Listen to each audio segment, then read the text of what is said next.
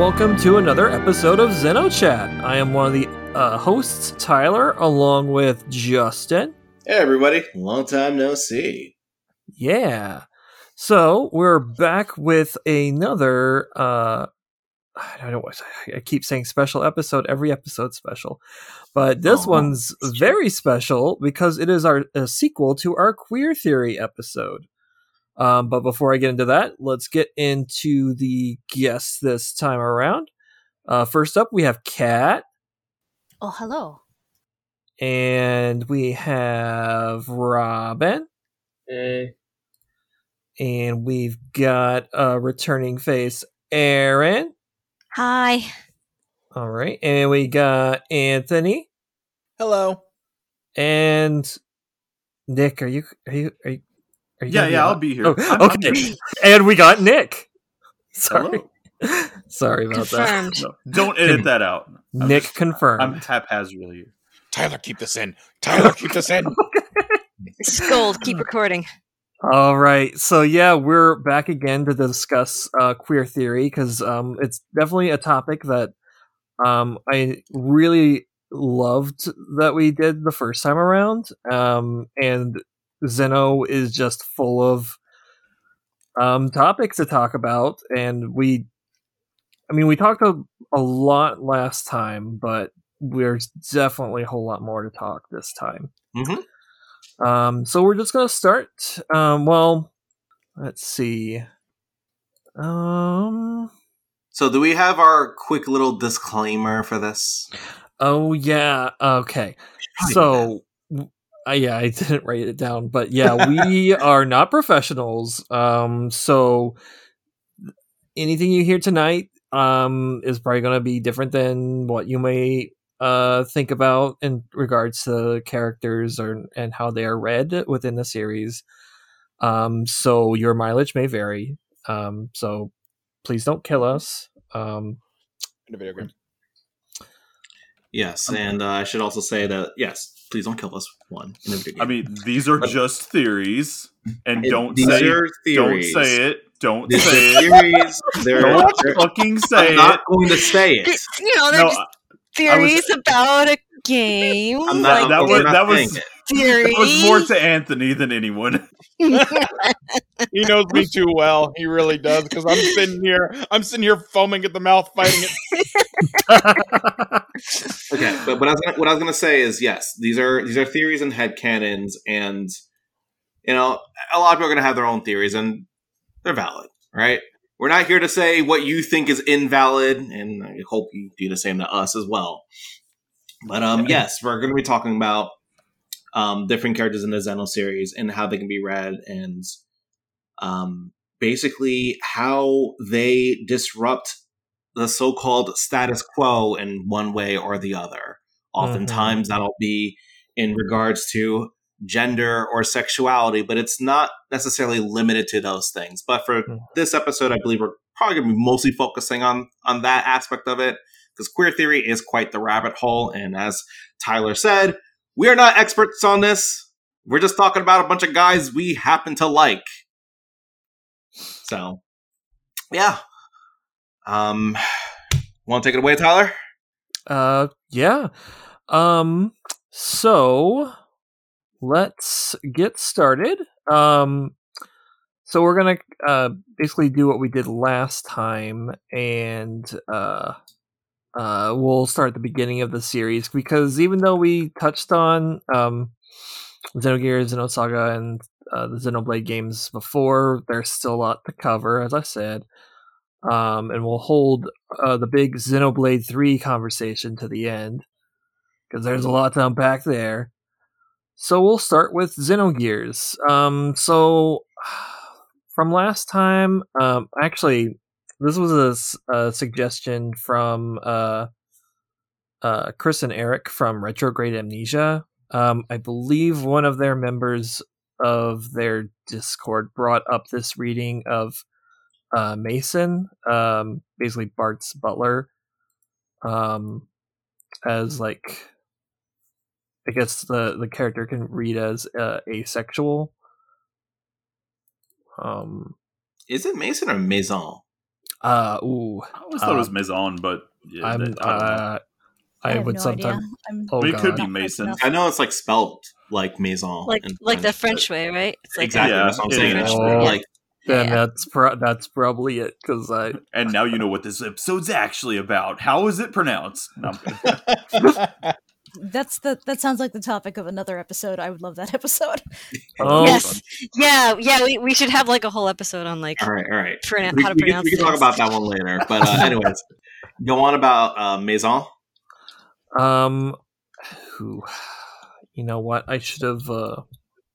It was basically that he said that he had never had any interest in being in love, and that was not a life that he had. Oh, thank you. That is valid. Exactly. Now, Maison's from what game? Xenogears. We're going in order. Okay. If he said he never had any interest in being in love, he could also potentially read as like aromantic too. Since, Yeah. But or Aeroace. Mhm. Both either or. I Married haven't to the played Gears, job. so I'm just like, but yeah. thank you. That really helps.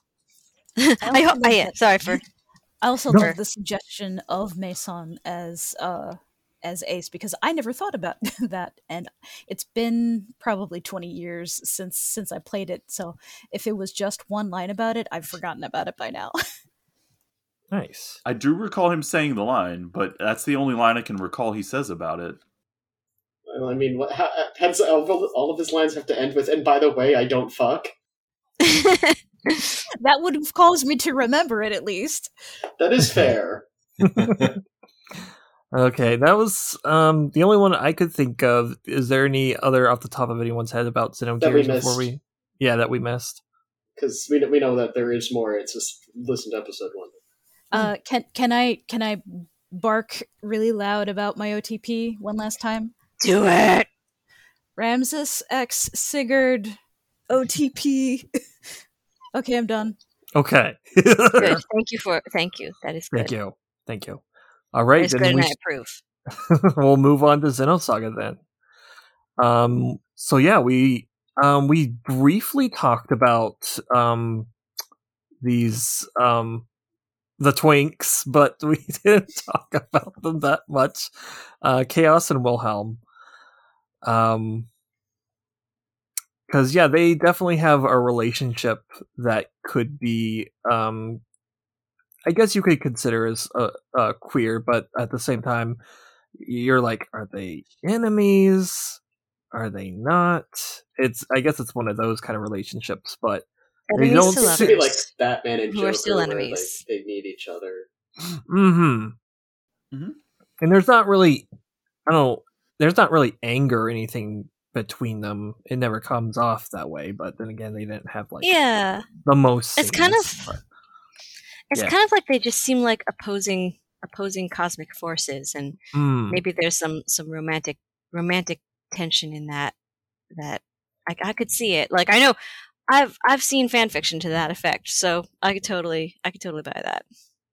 I think it Mhm. was really popular back in the day. Like, Yeah, it was. It was not my forte. Mhm. So I didn't go consuming anything like on purpose, but I couldn't turn around without running into Wilhelm X Chaos. Yeah, there was a lot of that. I think like there was also a lot of slash, I guess was the parlance in those days. Still is. Yeah, okay, good. I was wondering if it was okay to say slash anymore, but I guess it is. Yeah, there was a lot of slash involving chaos with other characters. Like I know another one that was really popular was him and Kanan. Like you see a lot of that.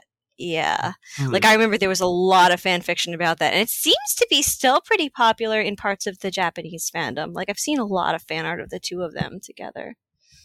So They are pretty boys. Yes, they Yes. extremely yes. Yes, they I can are. absolutely see the appeal. But yeah, yes, I remember that being popular too. And I forget. I mean, I think people shipped Chaos with a lot of other guys. He's the fandom bicycle.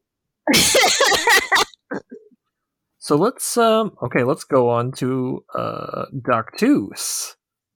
Oh yeah, I like her. she made me bisexual, among all the other things that made me bisexual. But she was definitely a contributing factor. Did we want to have anything we wanted to say about her specifically? Because she definitely, like, I don't know. I guess she kind of also reads to me as not straight. You know, She read that to sounds me like as double like negative, but somewhere on the A spectrum of disinterest. Yeah, also, yeah. she seemed very much the type where if somebody expressed sexual interest, she would go, no, let's do it. Find my body. Yeah, find my yes, real body. that is amazing, and I love that Then headcanon. that all in Yeah. Latin. Yeah, Mhm. yeah, she would just like give them like a riddle to solve in Latin, and just I could definitely see that. Like, yeah, Just be as logical about it as possible. It's a Yeah. romantic. yeah. I I like also it. wouldn't. I was going to say I could also see Doctus being read as somebody who doesn't particularly care about gender either. Yeah, Hmm. yeah. I mean, if you're just going to say no, why would you care? Yeah, see, I'm kind of on that part of the spectrum where I'm kind of like a spectrum and kind of like bi. It's just like sort of, you know, maybe, but probably not. Yeah, so I could totally see that reading. Mhm. I also like this isn't feminist theory, but Doctus also, does she pass the Bechdel tests?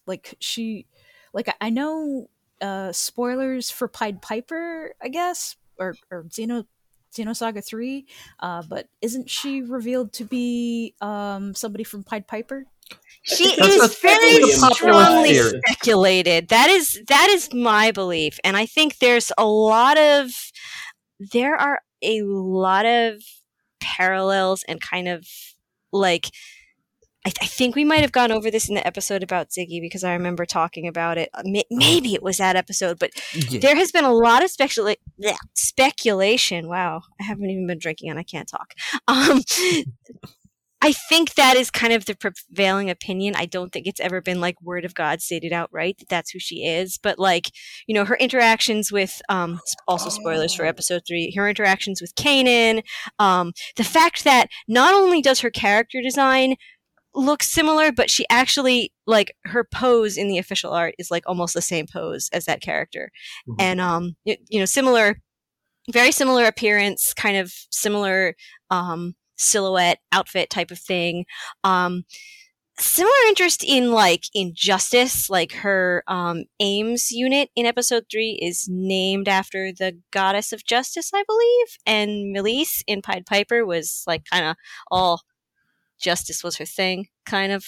So there's a lot of Never even yeah, thought about that. she's an interesting character to speculate about because there's a lot there, but as far as I know, no one ever just like came out and was like, yeah, that's who she is. But Mhm. I mean, doesn't help that like the Doctus that we see isn't that like an android? Yep. yeah, Yeah, she's she's basically just a yeah. robot with so like if she's being controlled by some lady who's like 120 years old, like you wouldn't know. So But- she could be controlled by Melise.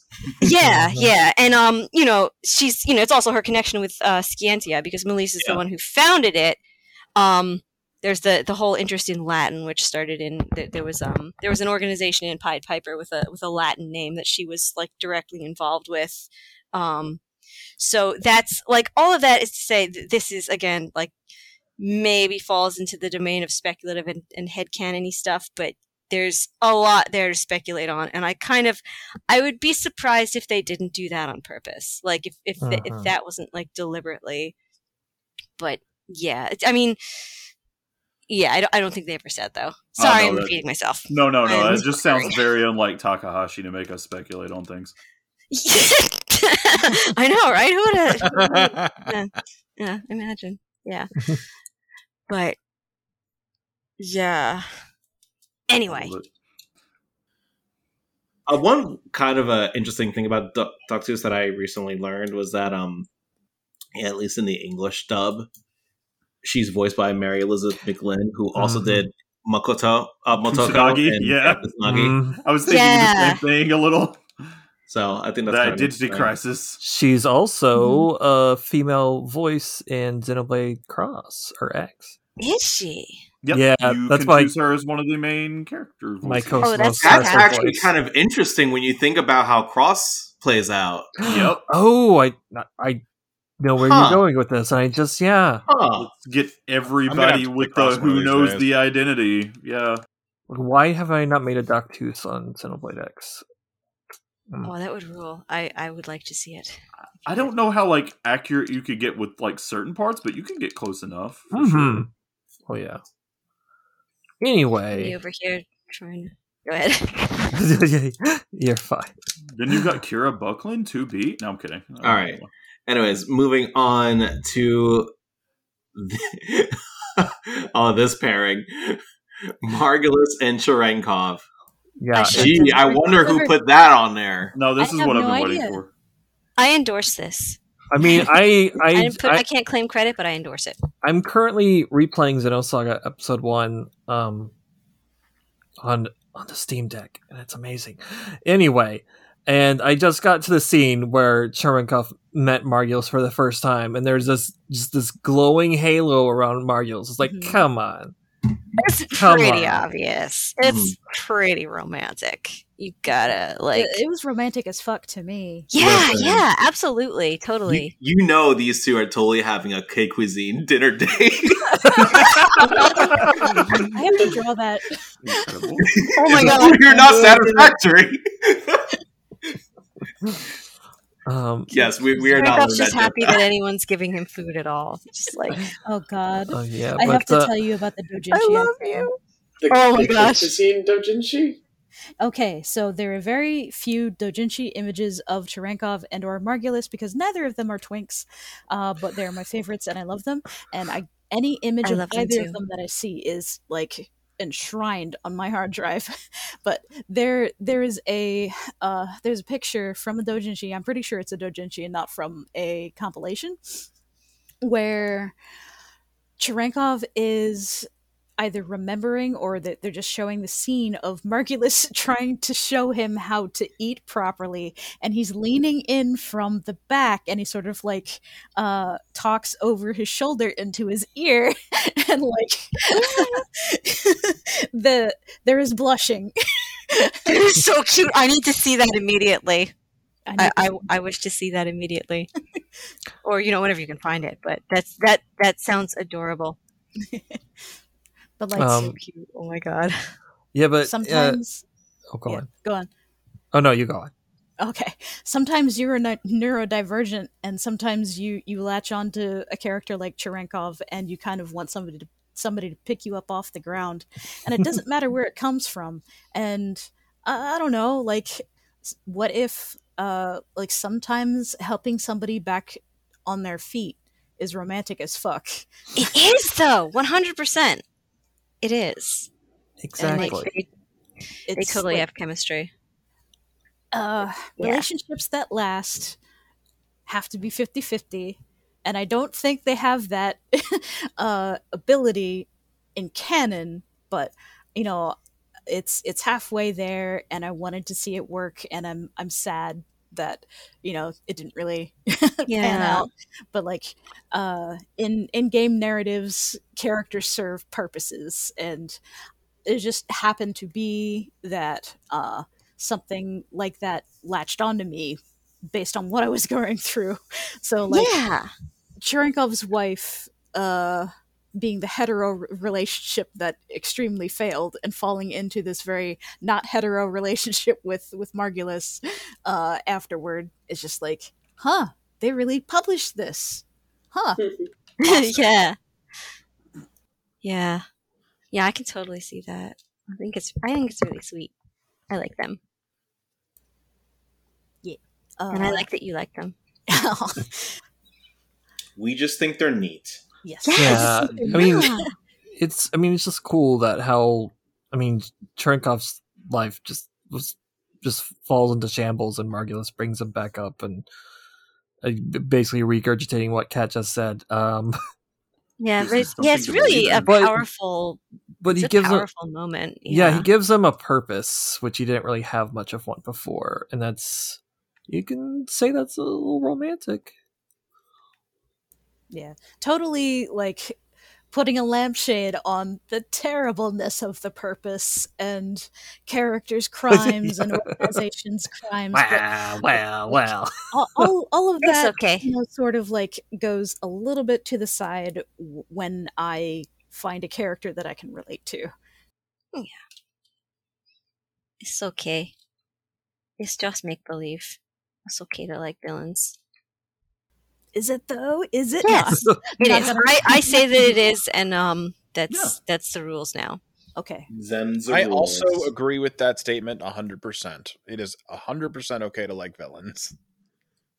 I have to check Agree.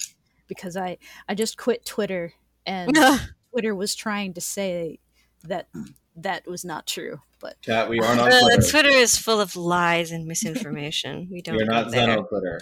Twitter Exactly. is We're a not- bad place. We're not Twitter. But follow us on Twitter. Twitter, please. oddly enough, I Yeah. don't think I've ever experienced harassment adjacent to liking Cherenkov or Margulis, but most of my stuff was from about 15 years ago anyway, so Yeah, the landscape in fandom discourse is kind of scary now, and I don't like it. yeah, It's very. There's a lot of moral. I'm sorry. Go ahead. yeah, Moral it's all arguments. good. Like I'm wondering how much discourse there would be around Cherenkov, and even separately just Margulis by himself, because but Yeah, I'm not Ah. going there and I don't want it. That is a Yeah. topic for another podcast. That's probably ignore not the ours. discourse. I will not discourse. Discourse is the mind killer, etc., etc. I should have had more prepared, but my brain is empty. It is okay. I just love It's them. okay. You got the yeah. We love Cherenkov, and you got the bullet points. Yes, yes. I also did not prepare for what I was going to say, so I'm just going to be stuttering, stammering through what I was going to say. So it's all good. It's all good. So anyway, speaking of Margulis, I'll fight Jin for him. here, yeah, Oh, exactly. yes, He's got There's no way someone they're not. else. You could argue. Yeah. Jin and Margulis and Pellegrini? Question mark. Yeah, I could kind of see that being like either like a love triangle or some kind of Love some Flare. kind of conflicted polycule. polyamory type thing Yeah. going on there. Like I could, yeah, they definitely have that energy. Yeah, Jin's definitely a harem protag. Oh my god. It's very weird because Jin and Margulis's chemistry is like exponential versus Jin and Pellegrini's chemistry. So Yeah. yeah, I don't know which Oh, yeah. Japanese trope it's riffing on, but it's like you've got the arch rivals who have trained from like childhood. I think I may have touched on this in the first episode of it, where in FF6 there was Sabin and Duncan's son Vargas, Yeah. Oh my gosh. I forgot about that. and like I see, like I have no idea if it's actually a throwback to FF6 or if it's just a thing in Japanese culture that it's referencing, but like rivals as lovers is very cool. Is very cool as a concept to me. It is. Yeah. I will say I do feel like I see the rival trope played that way in a lot of just like whether it be anime or just things like that of that nature. And it feels like it gets chummier and chummier the further you get into sports anime, especially. But hey, so I mean, it could be either. You never know. That's my 2 cents. Yeah. And I think I know people like make a lot of jokes about Jin and Margulis's dialogue when they're fighting, like how it's could be read as like innuendo, like so that the subtext is definitely there, I think, yeah. I don't know where I was going with that. It is 100% there. yeah, I've just like been in fandom for so long. I've seen like every possible joke that people could make about like, Margulis's giant sword and, Yeah, like Margulis' design in general, like you look at it and it's extremely phallic. So, like, I can't imagine Margulis being into women, but that's just me. Yeah. Yeah, it seems like, yeah. I'd have to agree with you there. Just for a crumb of context, I'm Googling who this Margulis character is. Oh. God. Why is his sword on? You know what? I'm not even going to ask. Because he doesn't like girls. It's you know, it's good messaging. I mean, like, does It's environmental storytelling. Advertising. Margulis and Pellegrini, do they even have chemistry? I don't know. I don't know. They're coworkers. Yeah, I could kind of see Pellegrini sort of like admiring him or looking up to him in a way, and maybe she has feelings for him like that. But I don't know if he would like feel like he would reciprocate those feelings in the same way. Much more interested in characters who aren't Pellegrini. Yeah, most of their scenes together are like exposition glue. Like near the end, there's definitely like Margulis and Pellegrini definitely care for each other. It's just unclear whether it's romantic or, oh hey, we're both in the same religion. I feel responsible for you kind of deal. Yeah. Okay. Is anybody else have anything to say about Jen, Margulis, and Pellegrini? I don't. Okay. So the next topic, I mean, it's not really a person in general, but it's the Iron Bar, which is on the Kukai Foundation. Yes, the Iron Man, yeah. It was Iron Man? I think it's Iron Man, but it's Iron Man. It's Iron Man. I think it's My Iron Man, but bad. it's like that's okay because there's like the group that's featured in it is the Iron Four. They're like these. I think was it 3 or 4? I think they added a member at some point, but yeah, that could. I agree with that assessment that it could be read as like a gay bar potentially, like there's a couple of hints in the game to that effect, and I think probably like they couldn't really come out and say it unstraightforwardly in a JRPG that was released in the mid 2000s, but like with a T rating. I don't know, maybe they could have, but yeah, that did definitely had that implication. I think. I don't know. I don't even remember this bar. I do. Wasn't this in 2? Or was this it's in 1 and 2? It's in 1 and 2, yeah. Well, I was going to say... Yeah, sorry, go ahead. Go on. No, I didn't mean to interrupt. I just wanted to ask about a character that came to mind because, this is in 1 and 2, but like, there's all those little missions that you do in like around there in 2. And yeah. Remember that one guy who sits on the car that you gotta like get his don't you have to like get a cat back for him or something like that? What was his name? See our first episode on Queer Theory for. Oh, okay. You guys have already discussed that stuff. Well, he won one of the rounds of because how did we word it? Like bad representation. I don't. Bad. Yeah. He won one of the rounds. It's hard for me to remember, so forgive me. How dare you not memorize every single thing? Yeah, you're right. But yeah, that was King. Oh, right, yeah. King. Yeah, he would been. Yeah, from what I recall of him, I was like, yeah, he's probably not a good. Yeah, he could definitely be read as like a stereotype, like stereotypical, like the way he's portrayed is very. Wait, what else was going on in this bar? Because like, I don't know why I can't picture it right now. It's the one with like the stand up of the muscle men in it and stuff. Yeah. A lot of... Okay. Yeah. Yes. Now I remember. I think there's a guy in episode 2 who's like in the Iron Man bar and he's like, "This place sucks. Why aren't there any hot girls here?" or something like that. Just like some random NPC, like, "Where's the hot girls?" I mean, it's also the bar from the Xenosaga anime where Alan and Scott get drunk. Yeah, this is very true. I remember now. Okay. That iconic. Okay. Yes. Okay. Certified iconic moment. Yes.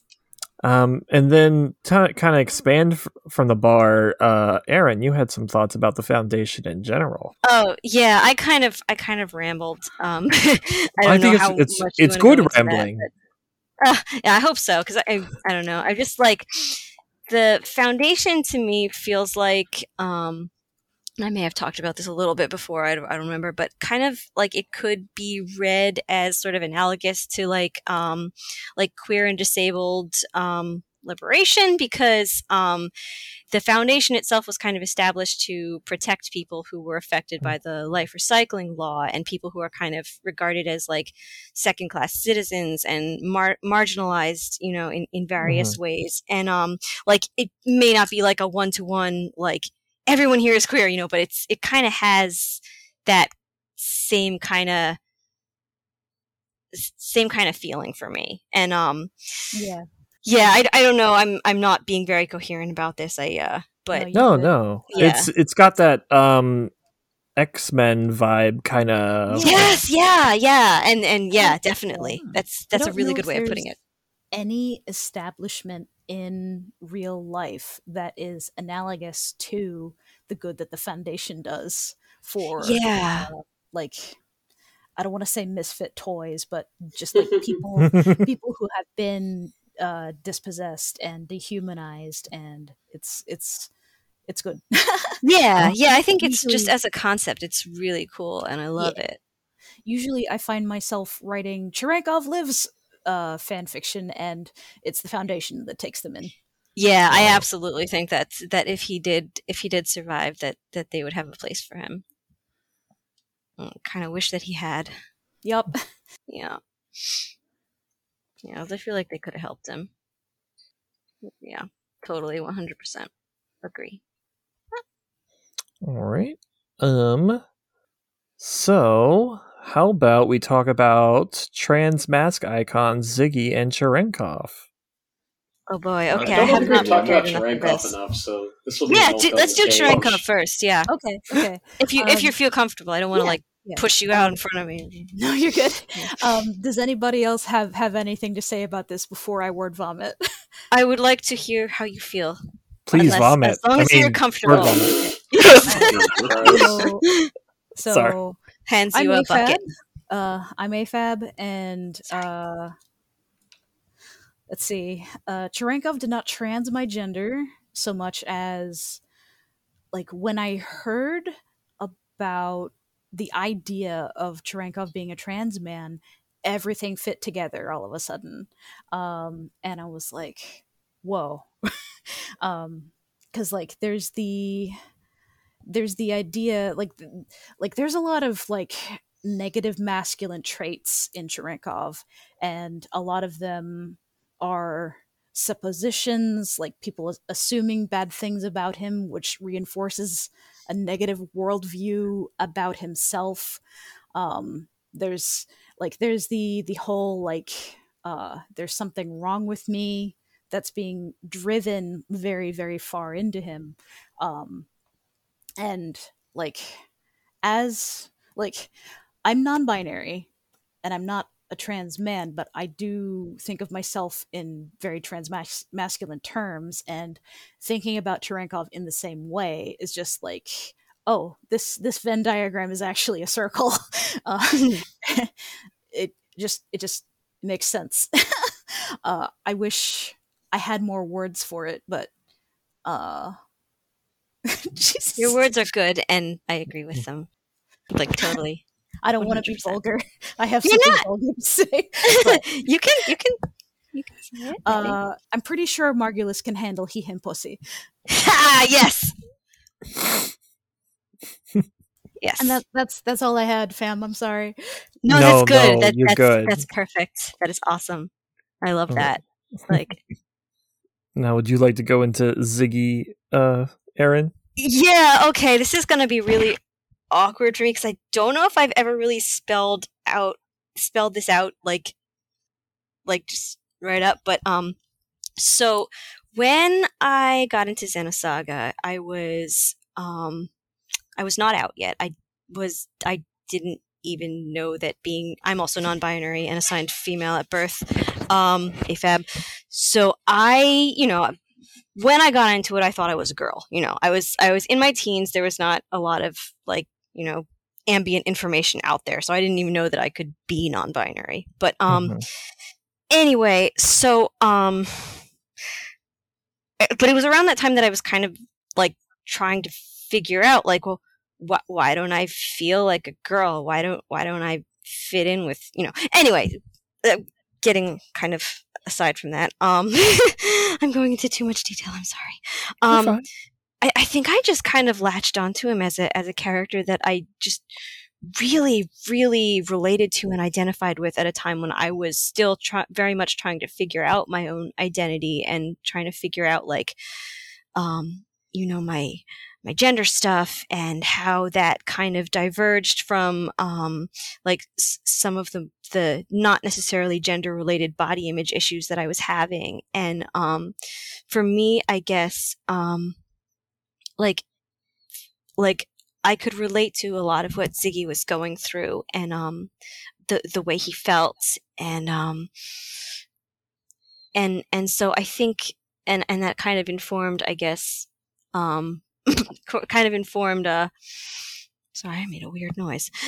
I'm like nervous because I've never really tried to talk about this like in so many words, but I think it just kind of like helped me figure out like what was actually going on and kind of this vague sense of all these things I was feeling kind of became more coherent when I could sort of externalize it onto this other character. And it like, so that's a lot of abstract, but I think also like there's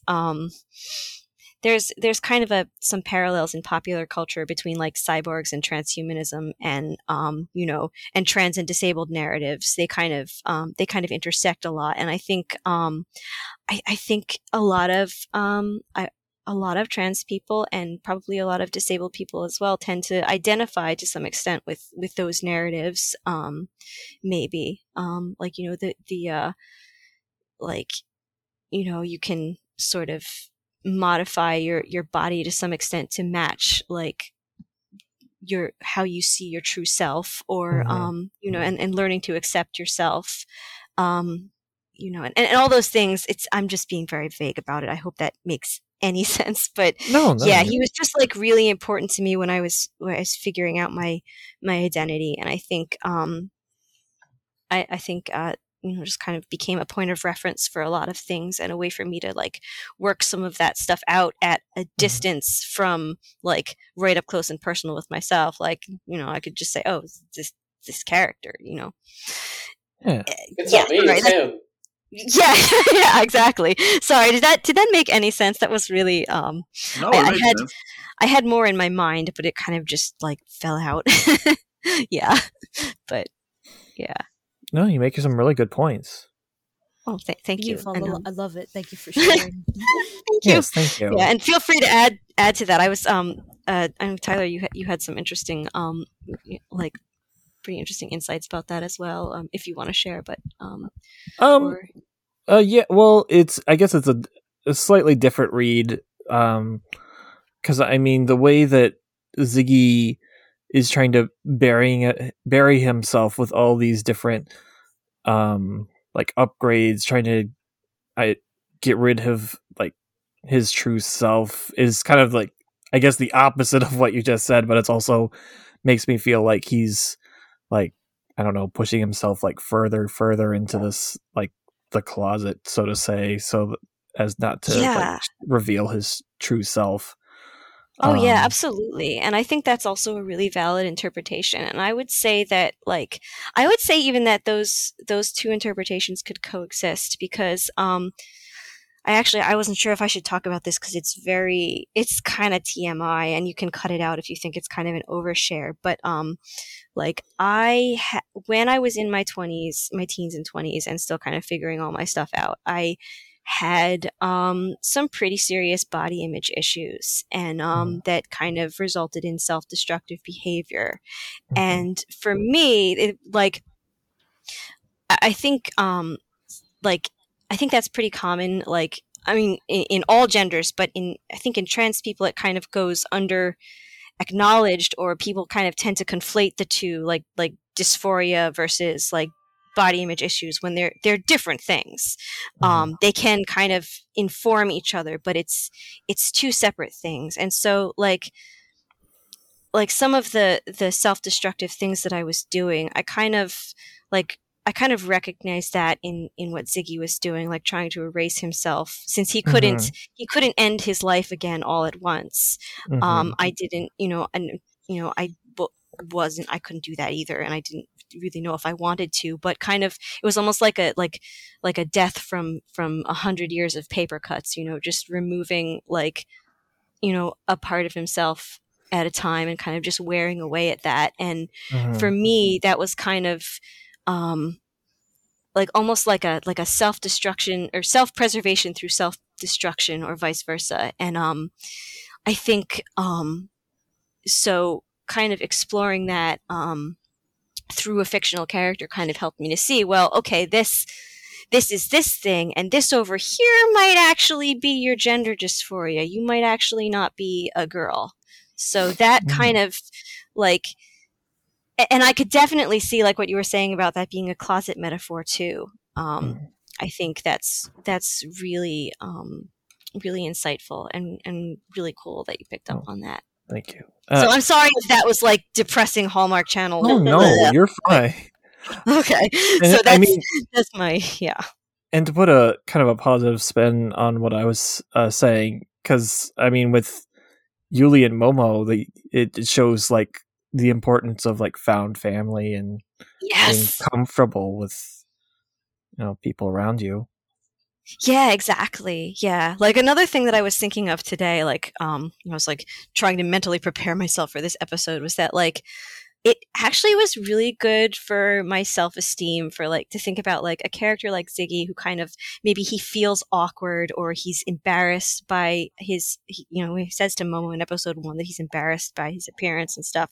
But like still like he feels that way about himself, but like I think he's attractive, and all his friends care about him and they want him to be there with them. So it's like it was really kind of affirming, to look at it that way. Like, even no matter how you feel about yourself, there are people who want you to stay, and they like, they like that you're here, and so that's maybe silly, but I really like that. Yeah. No, that's great. Yeah. Thank you for sharing that. Oh, you're welcome. I'm sorry for rambling so much. No, you're fine. Yeah. Does anyone else have any last thoughts on Ziggy?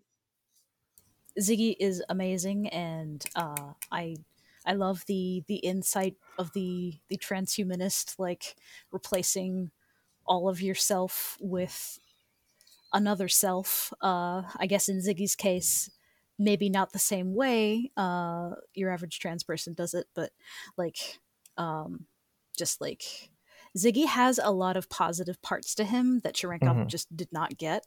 But I love Cherenkov though. Yeah, same. But like I do think of them both as sort of like trans icons in my head. I'm not sure if anybody agrees. Yeah, I agree.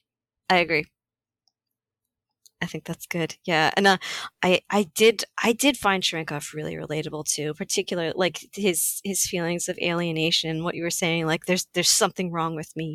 That's a very big like a trans mood and a queer mood and also a neurodivergent mood. So I'm totally with you on that page. Definitely.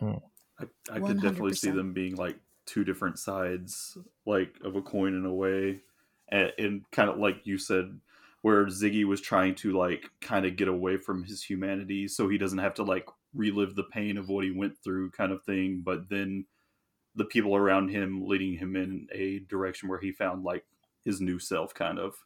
Yeah. Right. I do like that about that a lot. Yes. It's a very fascinating read on this character, who I know is very important to the overall story of Xenosaga. So I have a lot to look forward to when I actually like play the game. I'm gonna say keep your expectations to me. Yeah, he's important in my heart. Oh, he's important to us all emotionally. Yeah, he is an emotional support dad, but like narratively speaking. I was gonna say, and I'm gonna be honest. Keep your expectations in check because you're in a room with some of the very few Ziggy fans out there. Let's just say people who like Ziggy really like Ziggy, and everybody else is kind of just like, he's alright. I think that he's just not included in a lot of fan works because he's hard to draw. He is hard to draw. He is hard to draw. In fact, the only reason I if we could just replace Ziggy with like a twink. Actually, there is a very easy way to draw Ziggy compared to like his normal design, and that's the swimsuit version. Yes, just draw him with the swimsuit in every picture. Yes, he has the human leggies, and those are much easier to draw than crank and pulley system legs. He's got very like true, but also like there you are with your serious manga. You're like trying to draw the serious scene, and then Ziggy's in a swimsuit, and you're like, maybe I didn't do this right. Well, clearly he can switch out the legs, is all I'm saying. So, yeah, but he doesn't, and it would be distracting. Like who dis? New legs, who this? You weren't originally going to see the back of his legs anyway, but then somebody cut up the back of his Jinko jeans. I can't believe he's been wearing Jinko jeans this whole time. It was just cut up. Amazing. I was trying to make assless chaps. It turned out kind of different. Legless chaps. Chaps are in fact assless. Oh yeah, you're right. It is legless. My bad. He just like has his entire butt out the entire game. It's fashion icon. Yes. Mm-hmm. New fashion. Ass out, tits out. Yep. Fashion goals. All right. Trendsetter. Speaking of fashion goals, that was a transitional sentence. That was a transition. Yeah, Dunban. Hey, I like his outfit. He's got a cool cape. I like his outfit. Yeah. That's Dunban over there. So yes. I realized after the whole recording, whenever the last recording was, that everything I had said about here's why Dunban gay is the same justification for here why Dunban well, he can be a gender too, but aromantic. Just no interest, confused when Charlotte starts to talk about like, hey, so you're getting married, right? And he's like, yeah, to who?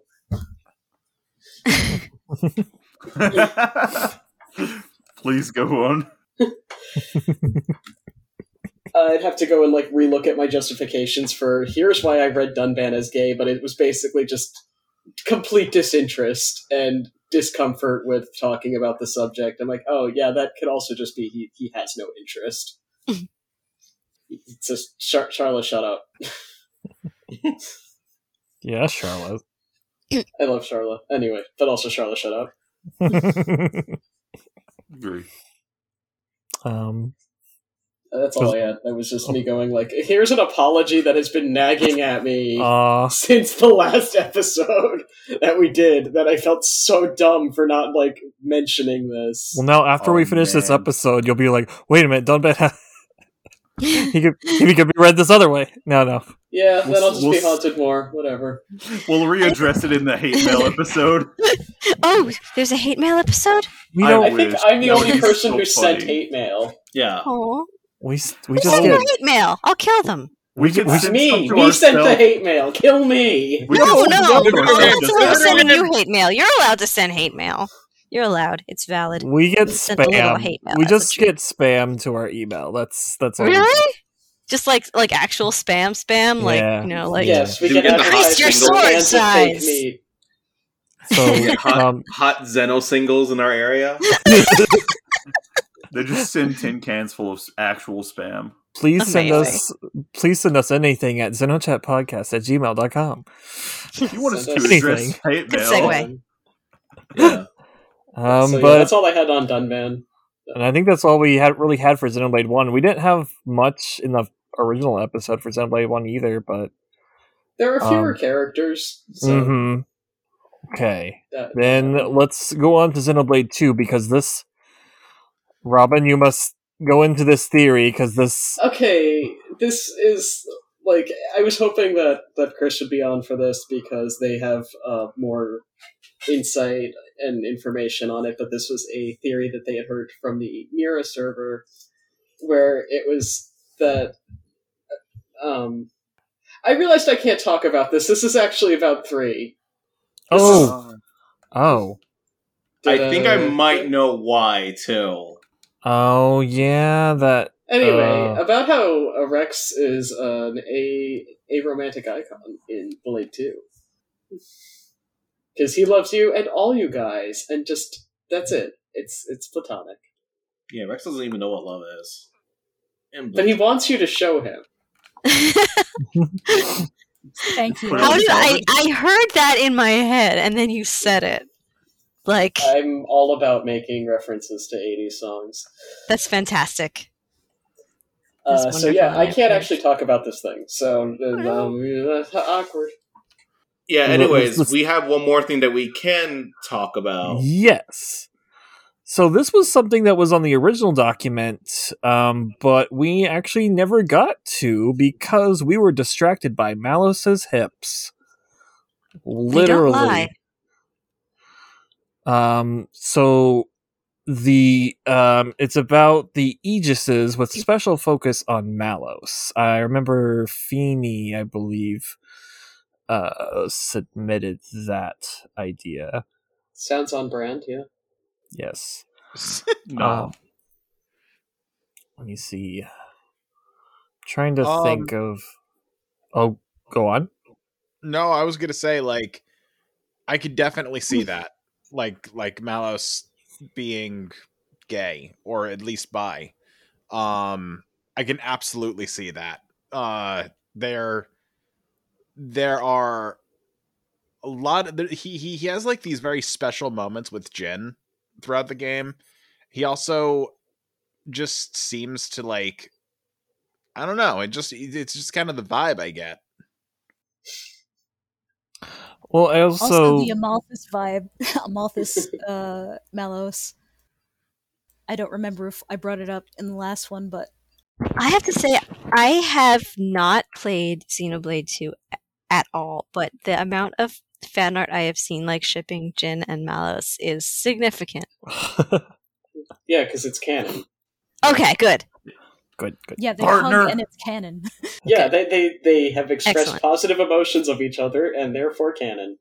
It is canon. Word of God. They hug once, so it's canon. It is law. That's how it works. If you hug someone before marriage, then you're dating. Yeah. So the original document, listed the Aegises as a trans experience. Yes, I think we did talk about this, and it was about, like, defining yourself, and also, like, the whole name changing, not taking your assigned name. Mm-hmm. But also, like, Malos goes, "Oh, Ontos, that was my name. Sorry, Logos, that was my name." And then the architect goes, "Yeah, it was fucking dumb then, too." Which, you don't want to hear that from your dad. Like, what the hell, man? Why are you such a shitty dad? Shitty dad. I think it's got something to do with the fact that he's been in a chair for about 10,000 years. Same. Get out of the fucking chair, dipshit. Jeez, why can't you just go to the store to pick up milk and never come back like most dads? He is just sitting there. I mean, he's also, like, half of himself as well, so it's... Yeah, the other half is being a narcissistic prick in another universe. Yeah, honestly, I prefer the architect to Zanza in the scheme of things, but mistakes were made. Yeah. It's really interesting, and God, we could do an entire episode, if there isn't one already, on just that character and the things that we could probably theorize about Zanza and the architect and Klaus, I should say. But yeah, like, there's a lot you could read into that. Yes. And we have not done an episode on that. Add it to the list. Add it to the list. The never-ending list. Hey y'all, it's time for raid for me, so I'm a mute. Okay. Have fun, Cat. Right. We were done though. I think that was the last topic. Yeah, we're Good night, done. Cat. Stay safe. So stick around for part 2, which I'd be dumb if I even put this part in here. That'll be next year. You're going to though, ain't you? I just probably will. I'm that dumb. No. So yeah. I was going to use the word silly. Oh. Okay. I'll call you a silly. Okay. Big silly Willy. Sorry, I'll just stop talking. That's how we end this. We just stop talking. Okay. You say that like it's easy. There's this YouTuber I've been watching lately, and I don't know how. I forget his name. But basically, he does this thing where he says that if somebody else tells me to do an outro, and then he just cuts the video right there. And I'm thinking one day we should do that for the Zeno chat. We should just say if somebody wants us to do an outro, we're just over the rainbow, glory inside. It's light in our dreams, and I hope we're alright. We're all the same from another world. Hello, we're back from a brief break. It hasn't been weeks later. But anyway, we have a kind of a cast shuffle since the first part. Replacing Kat and Aaron is now B. Welcome, B. Hello. You must be Kat and Aaron. They just fused to create B. Both of them at the same time. Fusion, huh? Yeah. Then we have the others back. Of course, me, Justin, Robin. Oh, sorry. Yep. There's a tired Robin. No, it's okay. Oh, well, I'm sorry. And then we got Nick and Anthony back as well. I'm still here for some reason. I'm here. It's all good now. You're fine. So yeah, this is we're going to be going into the queer theory on Xenoblade Chronicles 3. So it's going to be a lot more than the first part because we didn't have Xenoblade Chronicles 3 for the first queer theory episode. So let's jump into it. So one of the biggest things about Xenoblade 3 is that gender is not really recognized for the most part. At least early on. Mm-hmm. Like when we're seeing Keves. Yeah, like between the especially in that shower scene, the co-ed shower scene where everyone's in the shower and no one's making a big deal about it because there's the societal standards for modesty are different within their culture and it just doesn't really exist for gender. Which, let me tell you, it was so refreshing to see a shower or bath scene like that. Yeah, they're just vibing. Yeah, it's like nobody's being weird about it. There's no like, oh no, you saw me, you saw my arm naked, holy crap. It was just like a normal, mature conversation going on while it was happening. It was like not focusing on that, it's just there. Yeah. I have my own theory on that, but I'm gonna finish the game before I air that theory. Okay. It might be similar to my theory. Pause this entire thing so you could come back and tell us your theory? Or no. All right. I'll tell you the theory. I'll tell you my theory is that when it comes to that scene in particular, the reason why they don't seem to recognize gender is this is going to get a little biblical. So my theory is that in the book of Genesis, Adam and Eve don't recognize each other's nudity as like, embarrassing or wrong or anything like that because they are not awakened to that sort of stuff. And I know Takahashi loves to throw in biblical references in his games, so what got me thinking that this is kind of like that is that they're not Ouroboros yet when that scene happens, and when they become Ouroboros, like part of me thinks, oh, the fact that they're Ouroboros now and that they're kind of freed from the flame clock, they now recognize each other's gender, and suddenly now, oh god, I find my teammates attractive and shit like that, which is why when they're getting dressed in that scene shortly after Bantam kicks the bucket, suddenly they're all like embarrassed and stuff about like getting changed in front of each other. That's entirely my theory on that matter. But my theory is the exact same as yours, so stay out of my head. It's a dangerous place. Oh, we're doing it again, aren't we? We always do this. You're the same person. We're the same. We really I think there's the more amount going of on. the amount of similarities I have with B on like so many different like different topics is staggering to me. It's really weird how much like you and I like align on stuff. But again, that's it, there's really not a whole lot of damning evidence for that. So it's just that's my take on it. It's my theory because again, I know Takahashi really likes biblical references, and that's kind of where I think he's like leaning with that, but entirely like just my take. I am fully happy and willing to acknowledge that I'm wrong and that it's just simply non-sexual nudity. Totally a refreshing. Either way, it's refreshing to see it. So yeah, that's just my take on it. Go on, Robin. Just that, like in the whole scene where then after the Ouroboros singing, it's just the guys who are at all uncomfortable, and the girls are just like, what the fuck was up with that? Why are they being so weird? And in other scenes later, Lance is completely willing to get naked in front of everybody, and that is very true. Then somebody else will be like, Lance, please put on pants. Please keep on pants. Lance pants.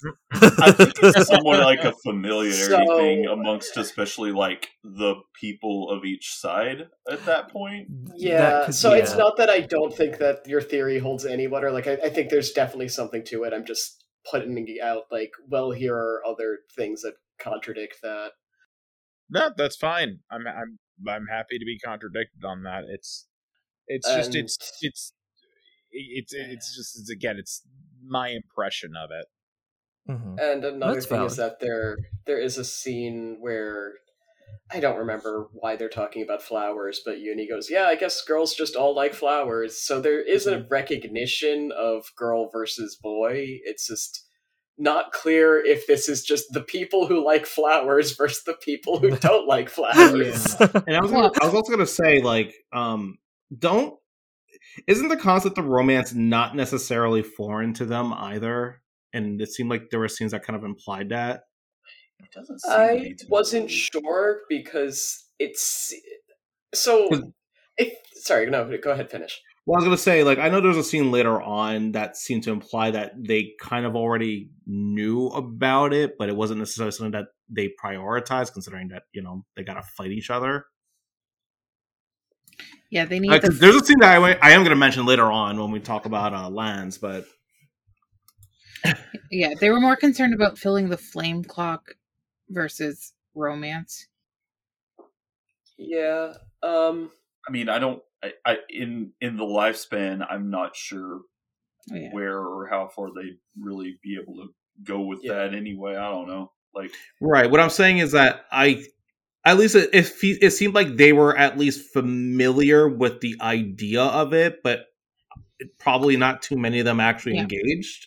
And one thing that I did like, specifically when we were first introduced to Noah, is that Noah and Chris, they were the off-seers, right?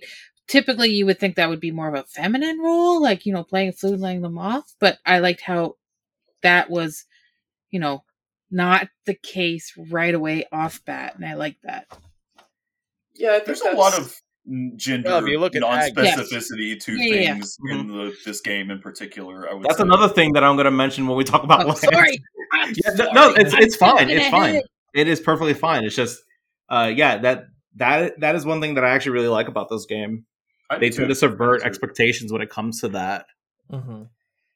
Yeah, I think that's most of where the vision of they don't really see gender is just that there's no divide based on that, although they both do live in queendoms, but it doesn't seem like it's obviously we must be ruled by a woman. It's just we're ruled by someone, and that someone is a woman.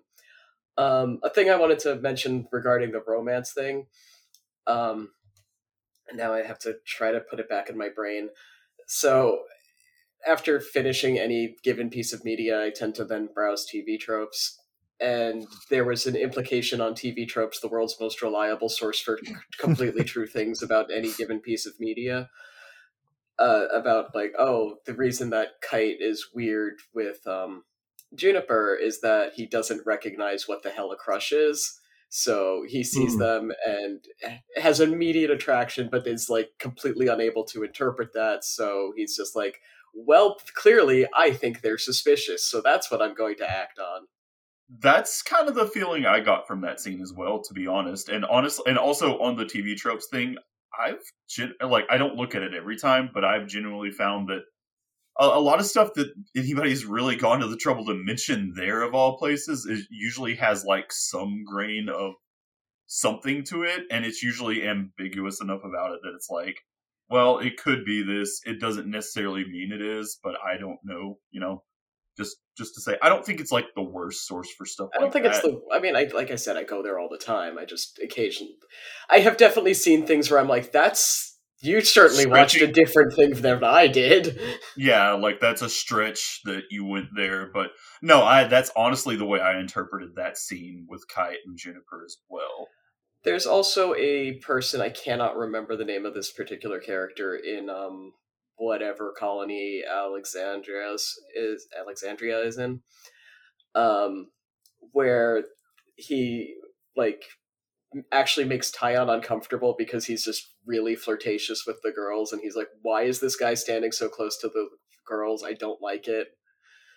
And I thought, this points out that they did have some sort of romance, but then I'm like, oh no, because this was after you've liberated them from the flame clock, so it's not necessarily a thing that they had beforehand.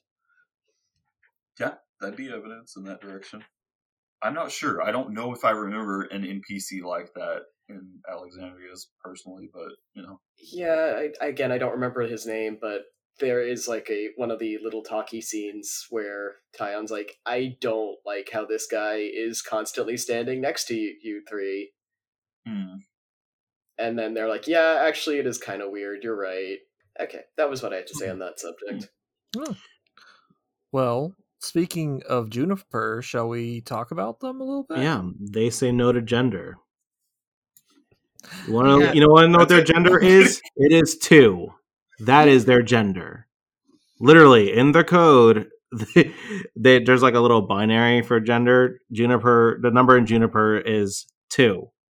So literally, we're coded existing outside the gender binary. Yeah, wasn't that what they did with Rock in? Yes, Rock's gender. Rock was 4. Rock was gender 4. Okay. Yeah, in this situation, 0 is male and 1 is female. Which doesn't make sense because there's no use. In 2, they ever had missions where you needed to have a boy type or a girl type. Yeah, but here you never need that, so I don't know why it's there at all. It could have been a form body type basis, I guess. Thing. Who knows? It could have been to call certain. Sometimes developers models. put extra details into games because they don't know whether or not they're going to need them. It's that weird. In organization purposes is my other guess. Yeah, it could be to call certain methods for certain assets. Yeah, that's possible. I was going to also say they copy pasted stuff from Xenoblade 2. I don't know. That's probably then we need more genders.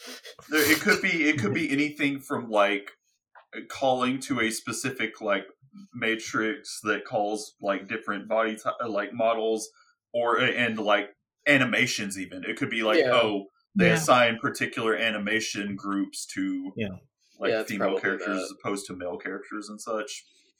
You gotta assign them to the boob bounce. Yeah. But Juniper gets unique boob bounce, I guess. I don't know. Does Lance have Juniper food? is was in a Dang. like What? the side quest with Juniper is not optional, so you're definitely going to meet Juniper. I just wish that Juniper's side quests hadn't been so depressing.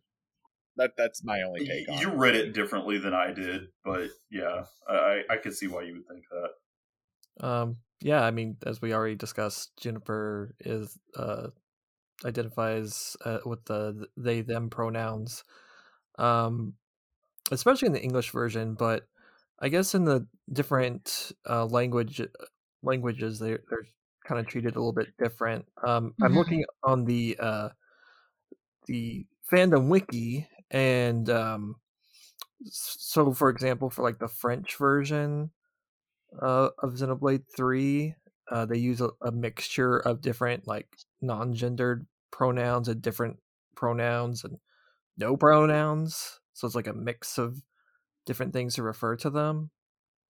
I thought that was interesting. Of course, in the Japanese version, they wouldn't be really referring in pronouns for that one. But yeah. I mean, yeah, I don't. Yeah, go on. I was gonna say, and I don't think any characters in the game even use like gender pronouns, just like, or even in the menus, unless like somebody could tell me something about that. Like at all, or I don't remember if there was I any. could have sworn.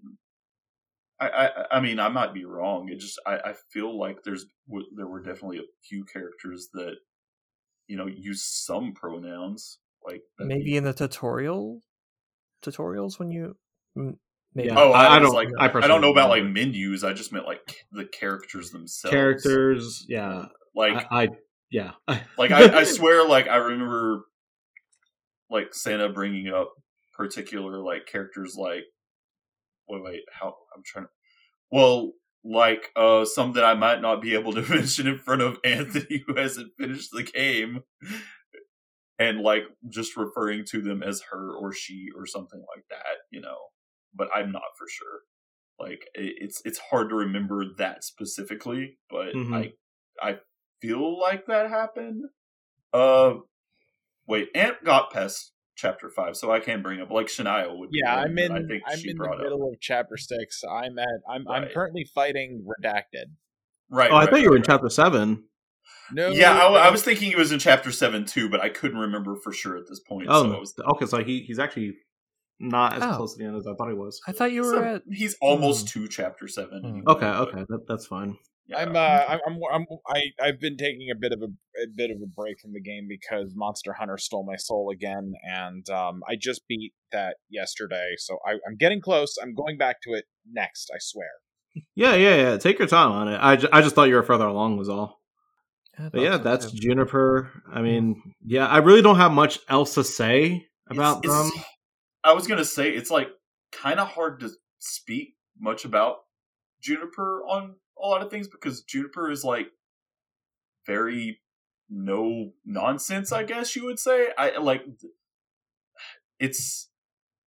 There's not like a lot of more emotional things or things on like that kind of level that it seems like Juniper really, or like it doesn't seem like Juniper goes into like a lot of personal details or anything. Yeah. Ever. Juniper seems very muted as emotionally muted as a character. Like, yeah, I see what you're saying, Nick. So yeah, like she likes to grow spuds. They definitely have a lot to say about things, but nothing like particularly that says a lot about them other than they know a lot of things about, how to live the way they live and, what they appreciate about that. So, I mean, like, yeah, that does say some things about them. It's just that there are other aspects that it's really hard to read as far as, like, Juniper's personality is concerned, yeah. I feel. Like, they did a lot with helping the other colonies, but I agree with you on that. It was kind of very muted. We didn't really get too much personality-wise from that character specifically. All in all, I did like Juniper. I did honestly want a bit more from the character. But I think all of us did because yeah, like we had multiple discussions about this. Like yes, when the game came out, there was a period of time where like Twitter was just popping off on Juniper. They're like, oh my god, Juniper is the best. They're their single greatest thing here. Like people were going crazy over Juniper, and then all of us in our chat were kind of just like, they're all right.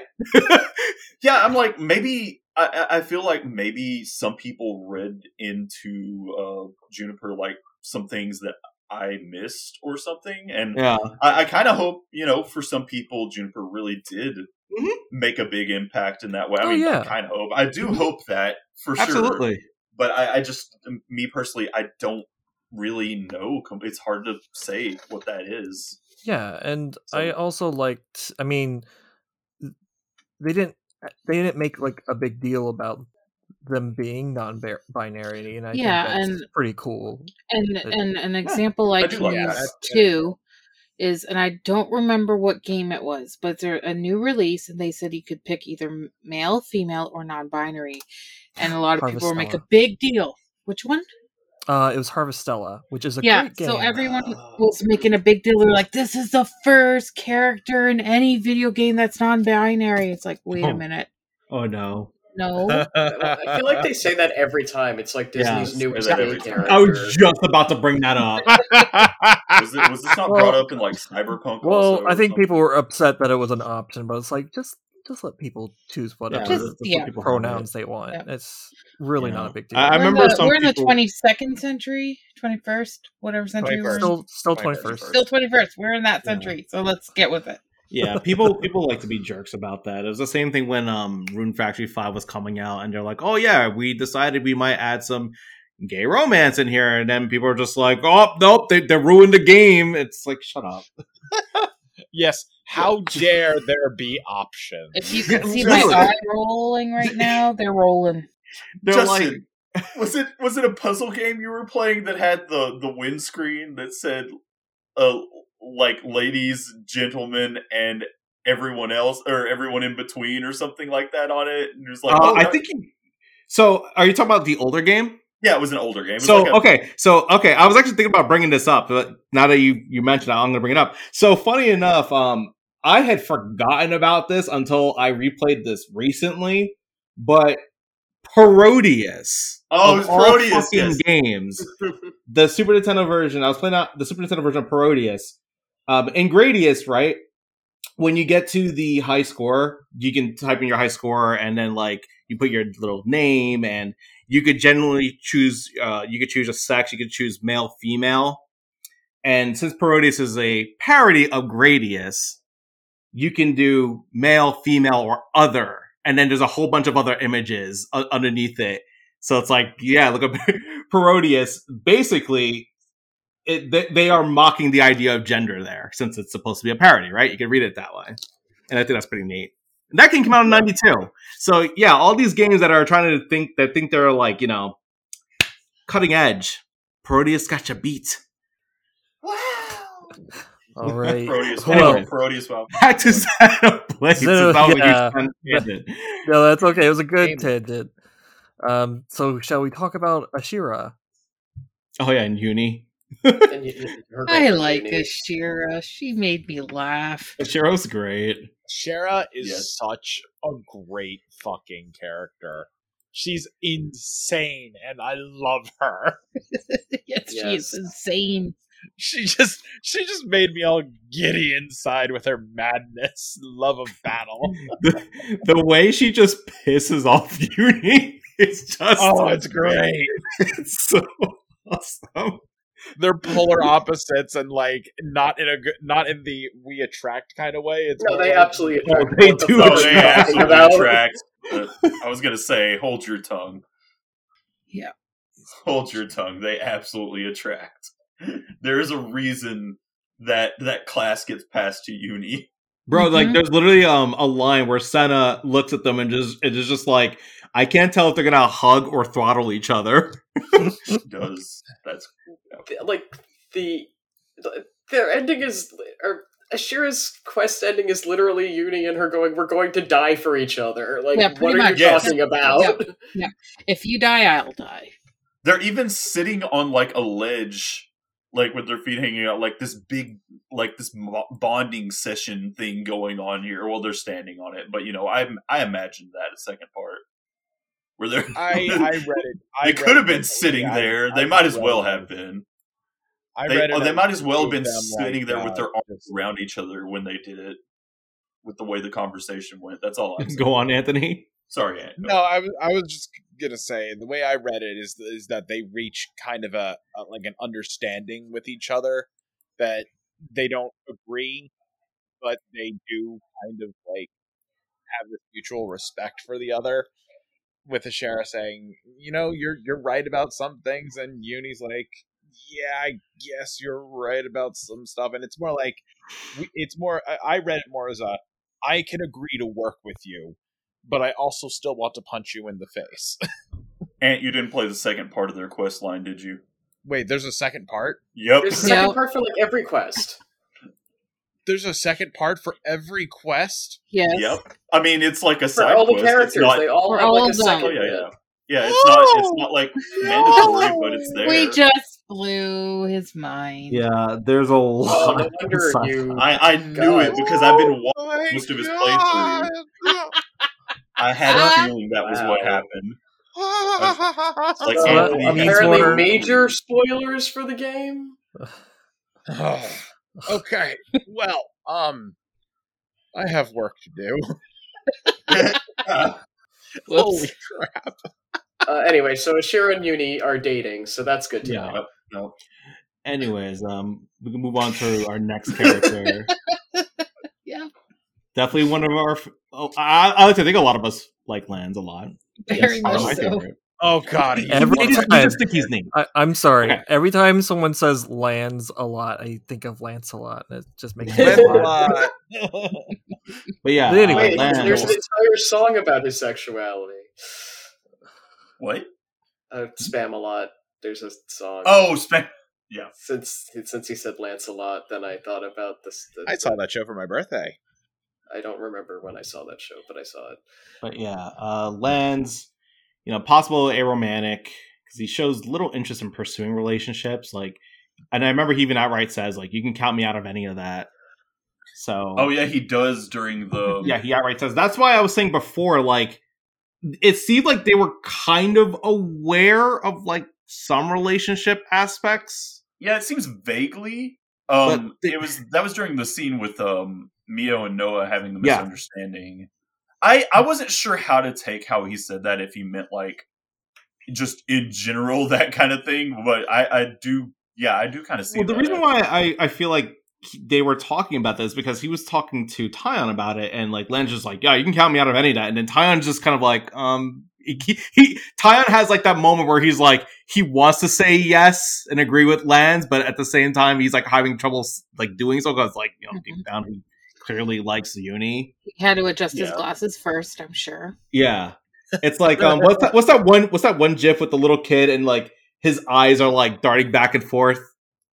That's essentially what Tyon was doing during that scene. Tyon like, Lance just doesn't get it. No, But yeah, I mean, like, of the three pairs of characters, him and Senna are like the only two that don't really seem to have romantic interests to each other, at least in comparison to Noah and Mio and Uni and Tyon. Yeah.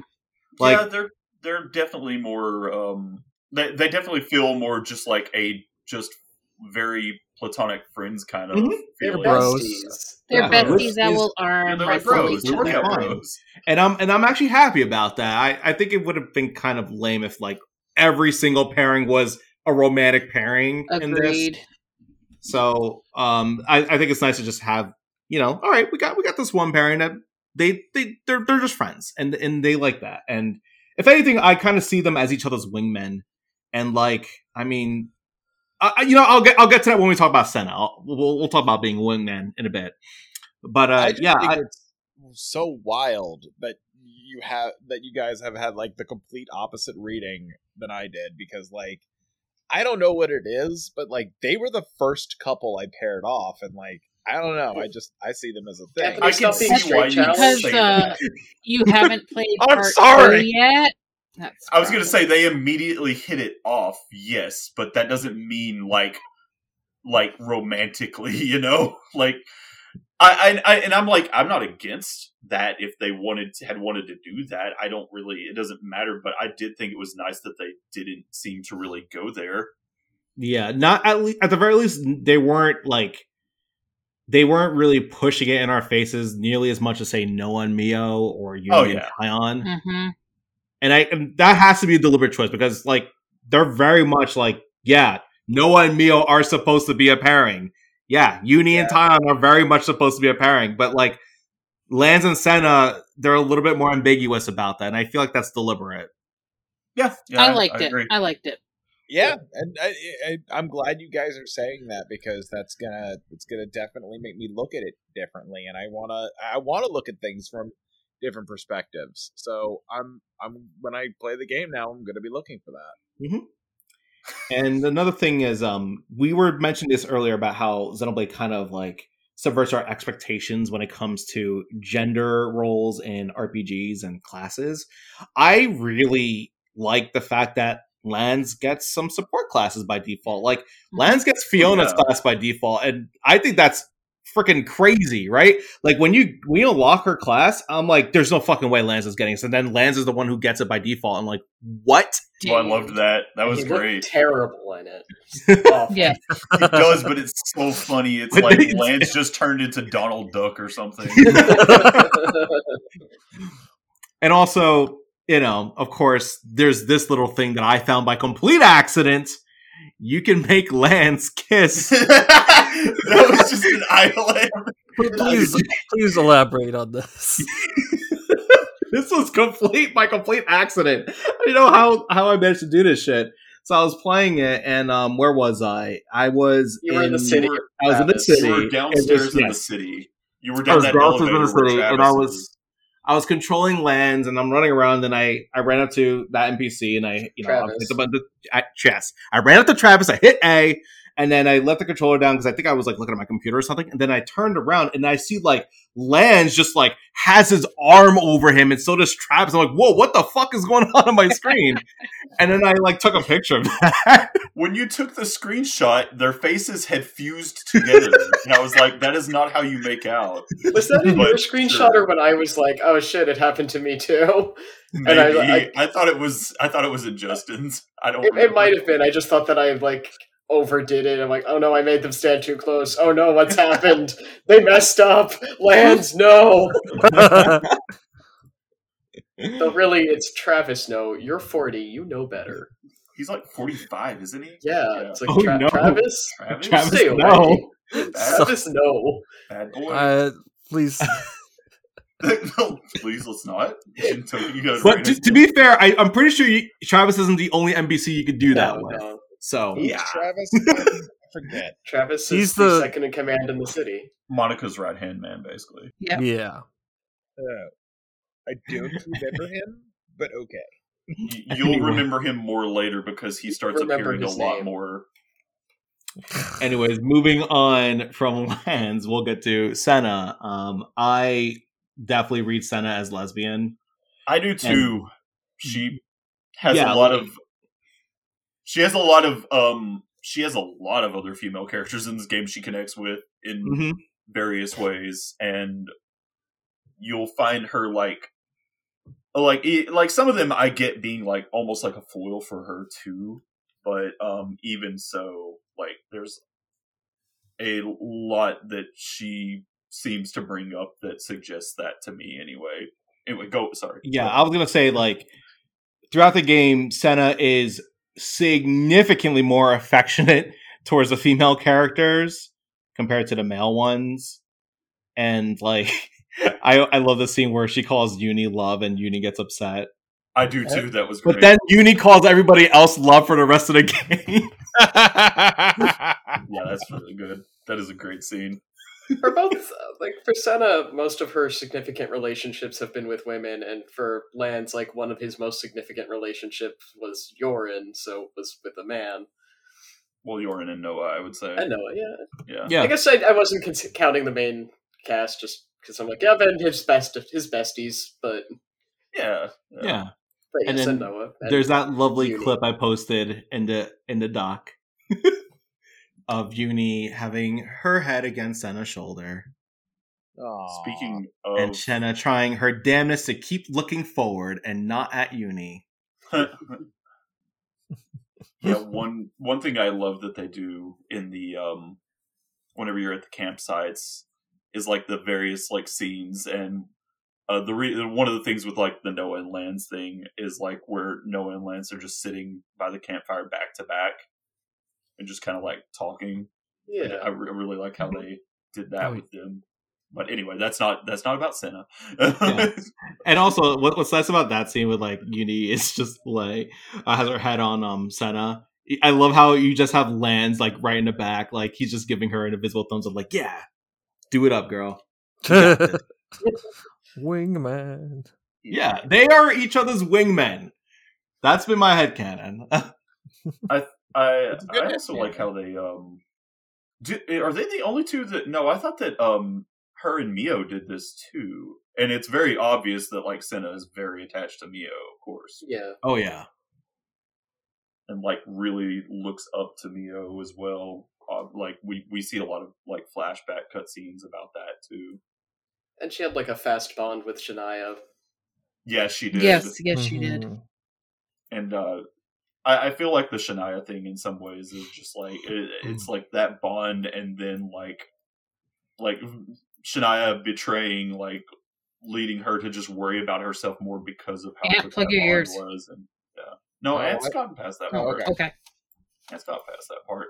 But not only the next character I bring up that one of the other characters I would bring up that Senna has a pretty significant bond with through all of her missions that Ant might not want to hear about is, well, technically a completely optional character, but the last unlockable class.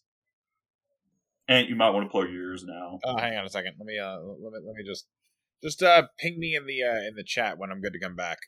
Gotcha. All right. Okie dokie. Can't hear you. Got my fingers in my ears. Okay.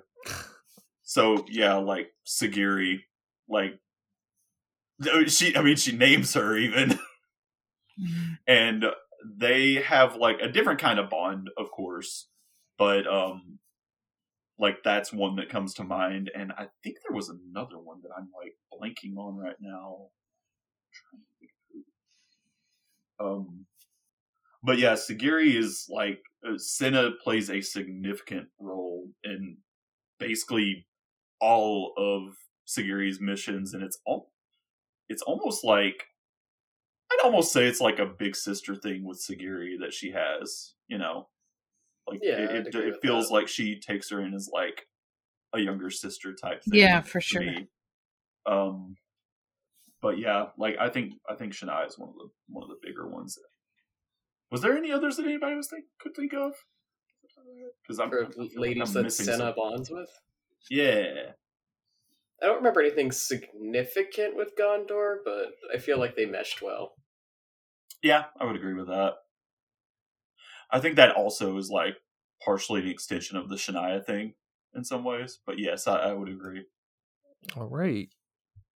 Then I guess we gotta rope that guy back in. Get our token straight. I feel like I should have had more to say about that after bringing it up like that. Okay, fingers are no longer in my ears. Yeah. All right, welcome back. That's a lot of earwax. Gross. So, moving on, let's talk about Gray and Guernica. The canon. Yeah, it happened one time. It happened several times. No, I mean, it happened so much. Okay, I didn't say I didn't say one. I didn't mean to say one time. I meant to say at one time. They definitely had a thing going. Guernica and who? Gray. Who's Gray? Did you not get Gray?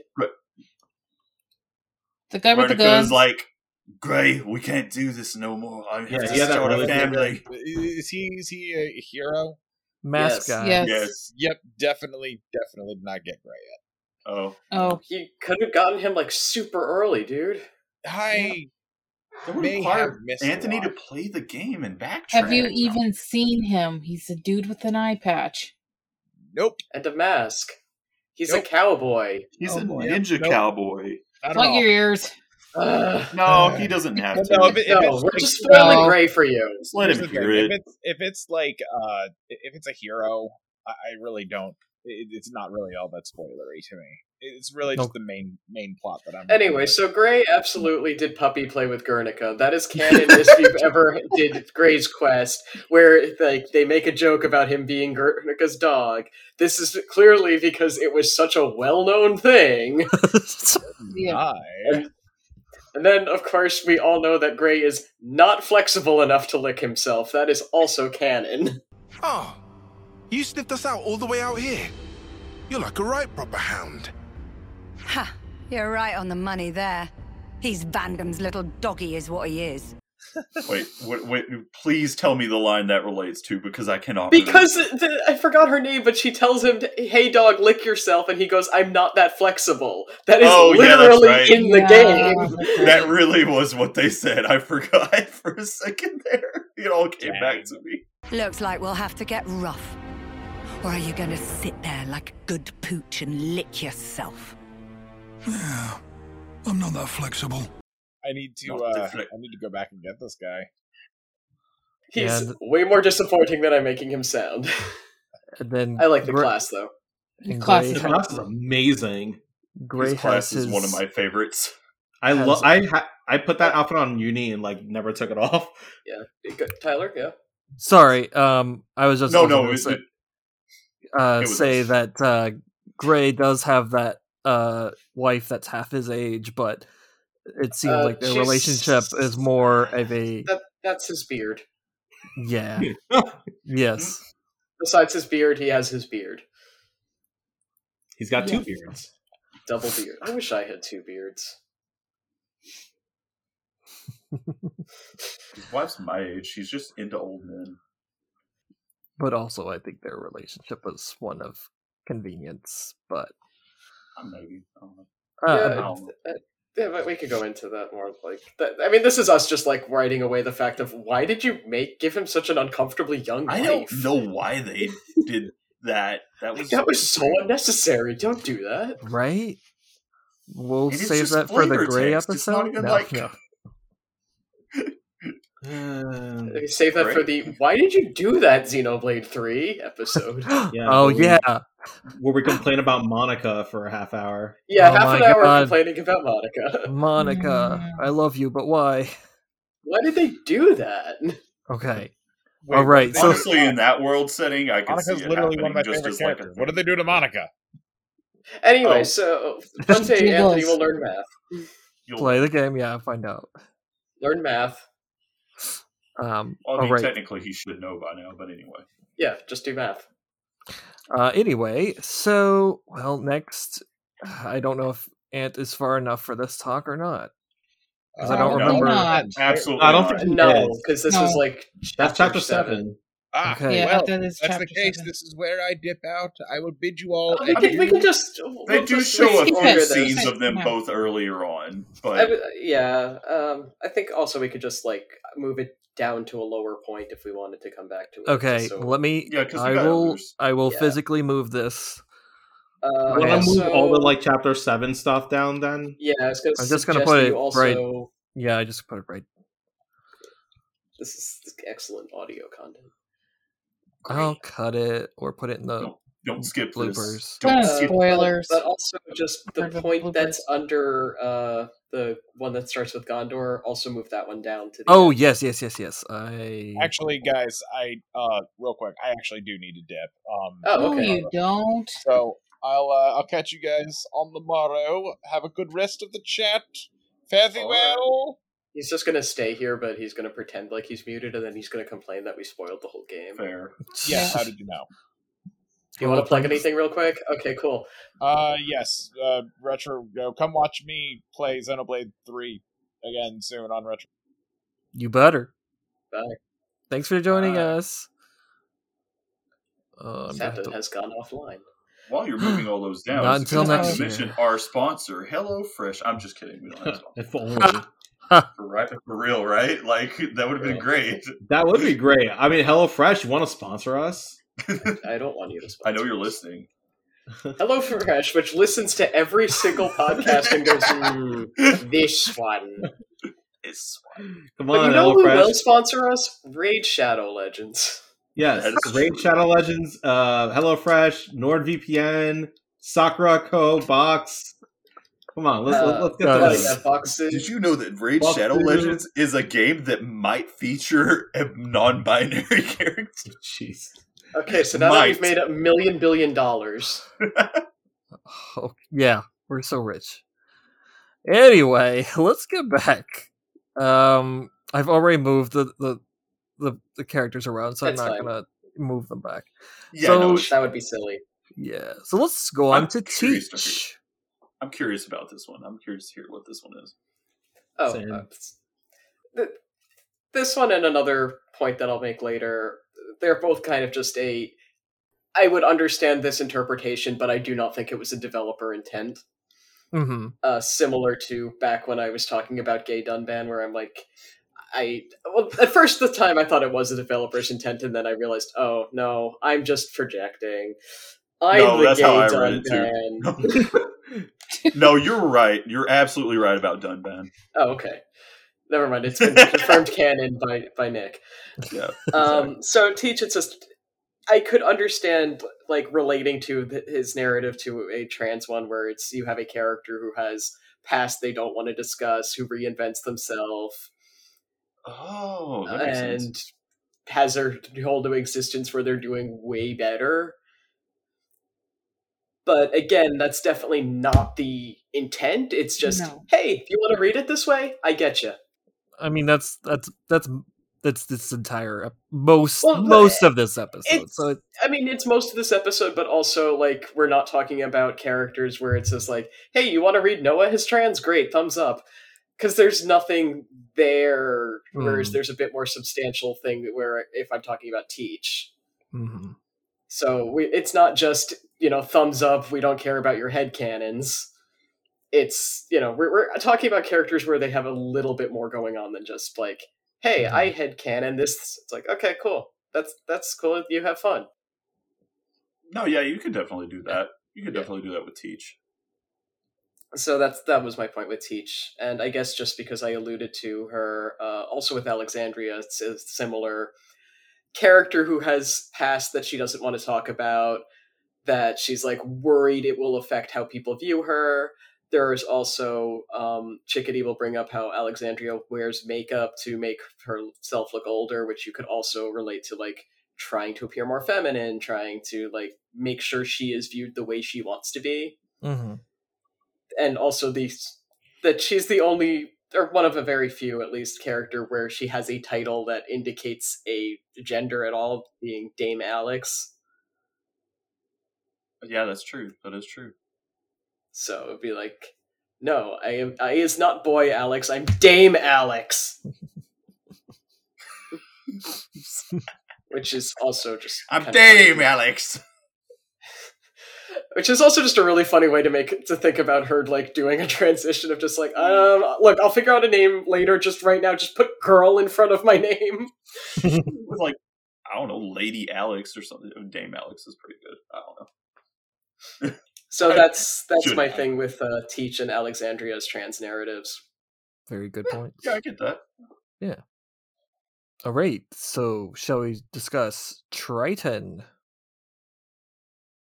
I love Triton. I love Triton. He's great. His last quest is great. Yes, where you learn about his ex-boyfriend.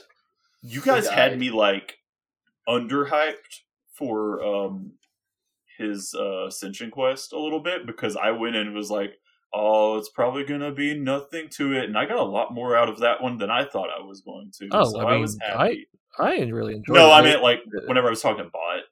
Oh, because I wasn't sure, since Kristen seemed to like it and I really liked it, so I was like, I don't know how you'll feel about it. I really liked it. I did too. I thought it was great. It had some of the greatest lines. And I feel like some of the things that like I think Chris was like looking for something different in it, but I guess I wasn't, and I ended up getting more than I expected out of it. And like a lot of the things that I feel like maybe some people were looking for in it were not necessarily things that I needed it to outright blatantly tell me about Triton. So maybe that's why, but I'm not sure. Yeah, I think Chris just wanted a bit more about the character, and we don't get more about the character. We just get more of the character. Yeah, and honestly, that's fine. I'm kind of liking the idea of Triton being the kind of guy that, like, doesn't really worry. I mean, like, he's probably forgotten a lot of his past anyway. Well, I mean, he's clearly probably. Yeah, he's blatantly. He's very much forgotten a lot. And he lives in the now, and that's just part of who he is, and I'm fine with that. I really don't need, like, a lot of his past, because I'm more interested in him at present in a lot of ways. And that's how we know he's not pansexual. Oh, is that where we're going with this? I was just sorry. I was just leading in with like an introductory, like my thoughts on Triton in general. I was trying to relate it back to the episode. I was going to say, welcome to the Queer Theory episode, Nick. We have to relate it back, and it's that when you ask Triton his sex, he goes, "Why you offering?" Yeah, I can definitely see that. And then he laughs at his own joke. And he does this every goddamn time at the doctor's office. You're like, you sure about that? And he's like, who knows, am I? Yeah, he's yes, Triton, now can you just answer the chart? Well, it depends, of course. Yeah, but his Ascension quest is kind of adorable in the way that he's trying to remember so hard about that dish that his very, very close friend, possibly close friend who gets a heart on the chart, gets a heart chart. I thought maybe you were gonna go with that was like, oh, that could have been his boyfriend. Yeah. Oh yeah, that was where we were going, and then okay. Like, so because we were talking about Triton so much, Tyler and I realized that also Triton is definitely the type where if you say, "Hey, I'm DTF," he goes, "Whoa, me too." Fair enough. That and he's been around for so long that why not? He loves new experiences. He's going to say yes. Exactly. Definitely. That's part of being a pirate.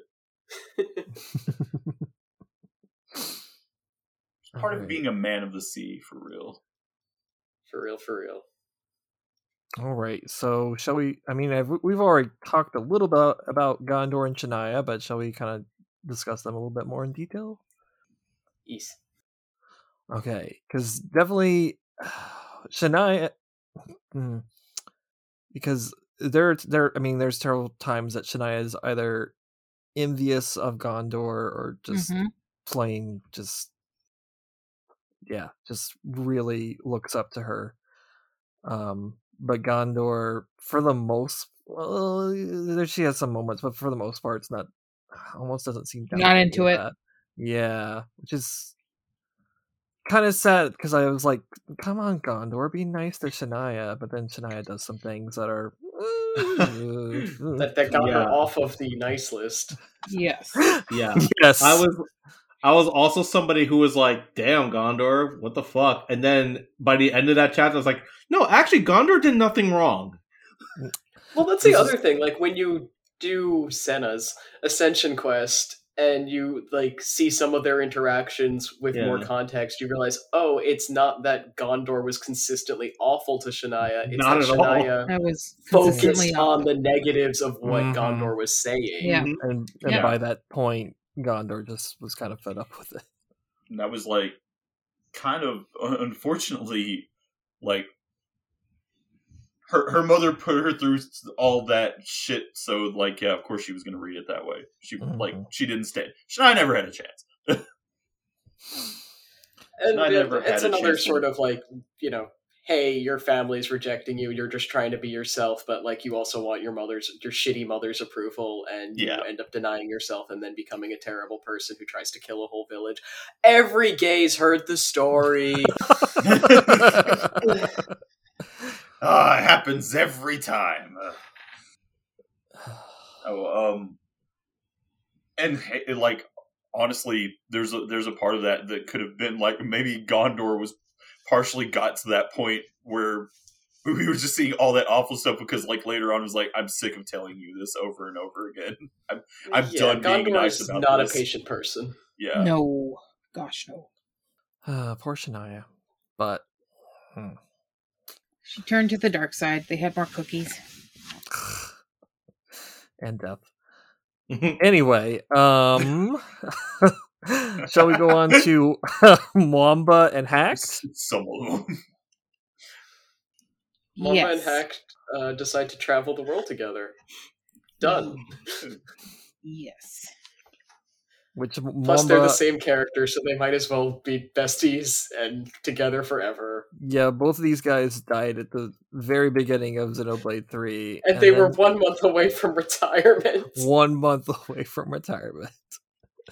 And then, like, they reunited at the end. Wait, didn't they reunite at the end? Yes. Like, whatever, in that they didn't reunite. They unite because they were on opposite sides initially. Oh, that's right. They were on opposite sides. My bad. Yeah, that's right. That's right. Yeah, I remember now. They died together, and now they live together. And they want to travel the world together. It's adorable. All right. That's about it. That's it. That's all I got. Yeah. That's all I Even have. that I barely remember it. Okay, now Dirk, earring code. Yeah, according to Gay Earring Code, Dirk wears his earring on the right. That means he's gay. Who is Dirk? I don't remember. Council D. Oh, right. Yeah. Columbine's real name? Okay. He's the game's Graf. Yeah, he's the yeah. I just forgot that his name was actually Dirk. Dirk, and he wears his earring on the right, therefore gay. Next. I buy it. Sure, that works. Okay, so don't make the rules. Sorry, look, it's earring code. Okay, you're gonna tell me that this was just happenstance and not a deliberate choice by the developers who looked up American earring code in the 70s?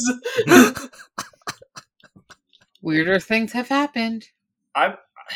I would think I would almost go with like Dirk just being about like the same as Triton in terms of things. Except you're much more dressed when he does it. Yeah, exactly. It's like it looks higher society, but that doesn't mean it's different. All right, so that was really all we had about Dirk. It was just a silly joke. Yeah.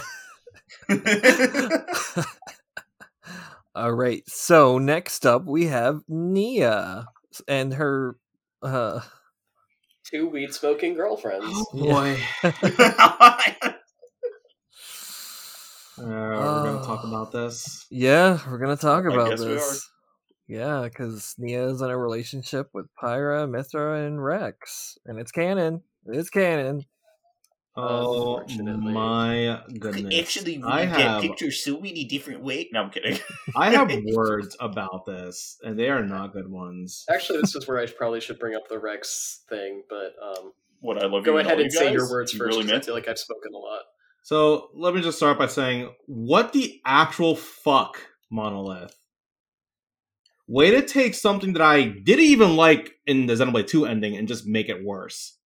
I was not a fan of Pyra and Mithra showing up at the end. And to know that they show up so that Rex can fuck them both together like and have kids with them just fucking enrages me. And Nia. Like, come on.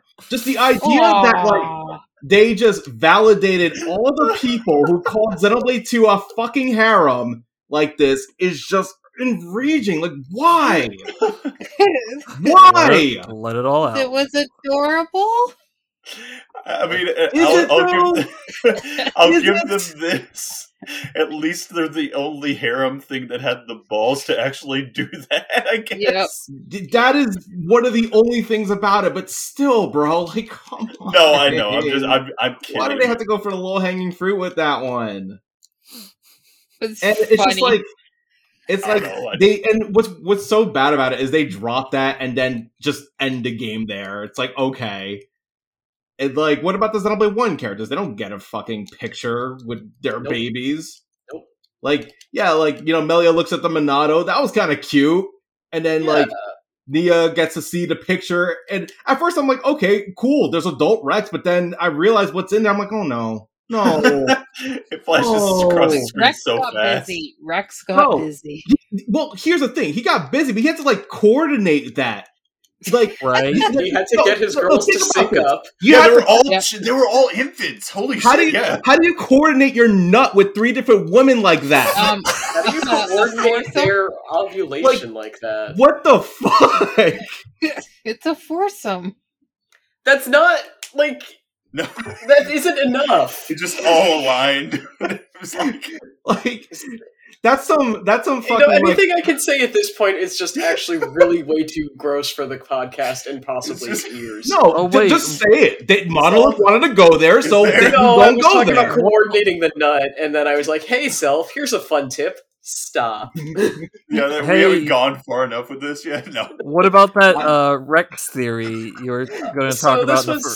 Yeah, this was something that Chris brought up to me, and they found it in the Mira server, where somebody was suggesting that the way that blades reproduce, I think they said it was more like the Asari from Mass Effect, where it's more based on their feelings, and then the emotional link allows them to reproduce. So it's not like Rex got wet and wild with 3 ladies. If the 3 ladies really loved Rex and they reproduced, and I think that's a really nice way to look at it and less upsetting to your brain. And then you remember Asami exists and realize there's no way in hell that if blades reproduce that way, Asami has not had a baby with her driver just to trap them in a relationship. Yeah, that sounds plausible. Yes. But the flip side of that is that it means that Senna is definitely Morag and Bridget's child. I hate to be this way, but honestly, that entire thing, I can't even be so mad at it because it just makes me laugh more than anything. It is really ridiculous, but at the same time, it just makes me upset because, like, they basically just validated something that people used to always say that bash Xenoblade 2. And it's just like, now they just gave validity to that, and I'm so upset about that. And I'm upset about it because, like, again, I didn't like the idea of both Pyra and Mithra showing up at the ending. I kind of felt like that cheapened that whole segment. It cheapens the scene. And then to know that the reason they come back is so that they can be in a relationship and have kids. It's like, okay, so that's all that is the only purpose they serve now. Great. Hey now, I cried at the end of 2, okay? I mean, so, like, we all had strong emotional feelings about the Here's the thing. I was willing to accept the ending in Xenoblade 2. I was like, okay, fine. They wanted a happy ending, sure. But now that I know that this is what the happy ending actually is, it's like, okay, great. Oh god, they meant happy ending. Yeah, it's like, y'all be real happy ending. Holy shit. I mean, I think if it weren't, if they hadn't done other things in that game the way they had, this being a poly relationship wouldn't have, like, phased me at all. It's just like, it's the way that everything lined up. Exactly. And it does feel a little gross, yes. It's just like, come on. And honestly, and I had said this to others, like, if it were just like, I don't know, like Rex and Nia, like it was just them two, I don't think I would have minded it as much. Yeah, it would have been weird too, but whatever. But the fact that it's all 3 of them is just like, okay, that's a bit much. I find that it's interesting that you get so upset with this, because when I saw that scene with the photo, I'm like, oh, Rex got busy. And then my brain immediately went, so where is Nia's kid now? No, like, you can ask Robin, because Robin was literally there while I was watching this. I was going through the stages of grief with that shit. Yeah. I was trying to find all these. I was like, okay, it can't be Rex. It's got to be someone else. And like, I had that photo spoiled for me before I got to the ending, and I'm like, okay, clearly that's fake. Haha. Yeah, the person who spoiled that. You're like, fuck. Good thing the person who spoiled that isn't here anymore. They literally left. No, I had it spoiled somewhere else. It was like an untagged post on Tumblr. Call out post in the podcast? No, you'd have to listen. Maybe for y'all again. I had a different place. True. But yay for polygamous relationships. Yay. Yeah, that is true. It's a little Blended family. Not in the best circumstances of like Justin said, but Yeah, I'll try to hey, see. Nia has both of her wives' swords, and that's nice. I'm just and she has nothing from her deadbeat husband. I'm just happy that Nia got the ending she wanted. I'm happy for Nia. Yeah, and think about the title screen where they're all holding hands. Yeah, it's beautiful. I like the one more where Nia just kicks Rex out of the way, and she's like, "No, my girlfriend's now." Like, no, they're mine. I think that's the way that should have went. Yeah. I mean, but I do feel like Rex was a good boy, and like Rex deserved things too, but not like that. A boy, not so like it's that. kind of just weird. Yeah. And I guess another reason why I don't like it is because I never liked the idea of Rex and Pyra in a relationship. I get that. Yeah, it does feel a little weird. I have a much easier time accepting Rex and Nia than I do Rex and Pyra or Rex and Mithra. Nex and Rear. Nex and Rear. Nex. But that's just a me thing. No, I get it. I completely see where you're coming from, and I kind of agree in some ways, but I'm not like it doesn't totally kill it for me. I will say, honestly, mainly because it's funny. Like I said, I will say the Giga Chad Rex memes were pretty funny. That's the one good thing about it. Because the messed up part is Rex probably is a decent father. He probably is good to them. Oh yeah. He is a good boy. So my feelings about the relationship aside, it's probably an okay relationship. All right. Rick just thought he was salvaging. Okay. Well, and with that, he was salvaging in their cloud. See, it tells you what. Exactly where I was going. Anyway, sorry about that joke. No, you're fine. Okay. Stop talking about Rex now. Okay, so this was me trying to make this character interesting, but Chris and Noah, maybe? I think definitely Chris to Noah, but not reciprocated. I see that. I can see that, yeah. Yeah. Yeah, I can see it. I just don't like the mentor aspect. When you see Noah's Ascension quest, like Chris is like, I just want to hear your music. Code for what? Code for Chris is a dumbass who hasn't met Triton. Yes. That's true. Yes, and I don't see like Noah respected him as a mentor, but that was more than like that was it. Chris was like, I'm now a dude and want to live longer just so I can hear your music. And that's all. That's all.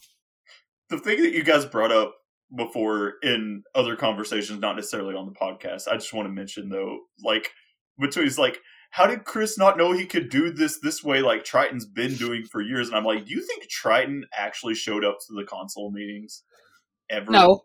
Never. Ever. No. There's no way in hell. Like, I'm a console, peace out, bye. Like, I get it, but also it just for a player standpoint, it's like, but I got this guy right here. What the fuck was the point of you, Chris? Yeah, I get that. It's like a game, yeah. I feel like Chris is just unfinished. Sidebar, his theme is my favorite. His theme is my favorite. That's all. It's a good theme. Nice. I also thought that like they were gonna do some shit where they were gonna say that like Chris was Shulk's kid or something like that, or like he's based off of Shulk's offspring, or I don't know. I feel don't make him more interesting than he is. Yeah, no. We're trying really hard to make him interesting. We still got DLC hard somewhere. to make this poor man interesting. Just let him go eat his toast with the crust cut off.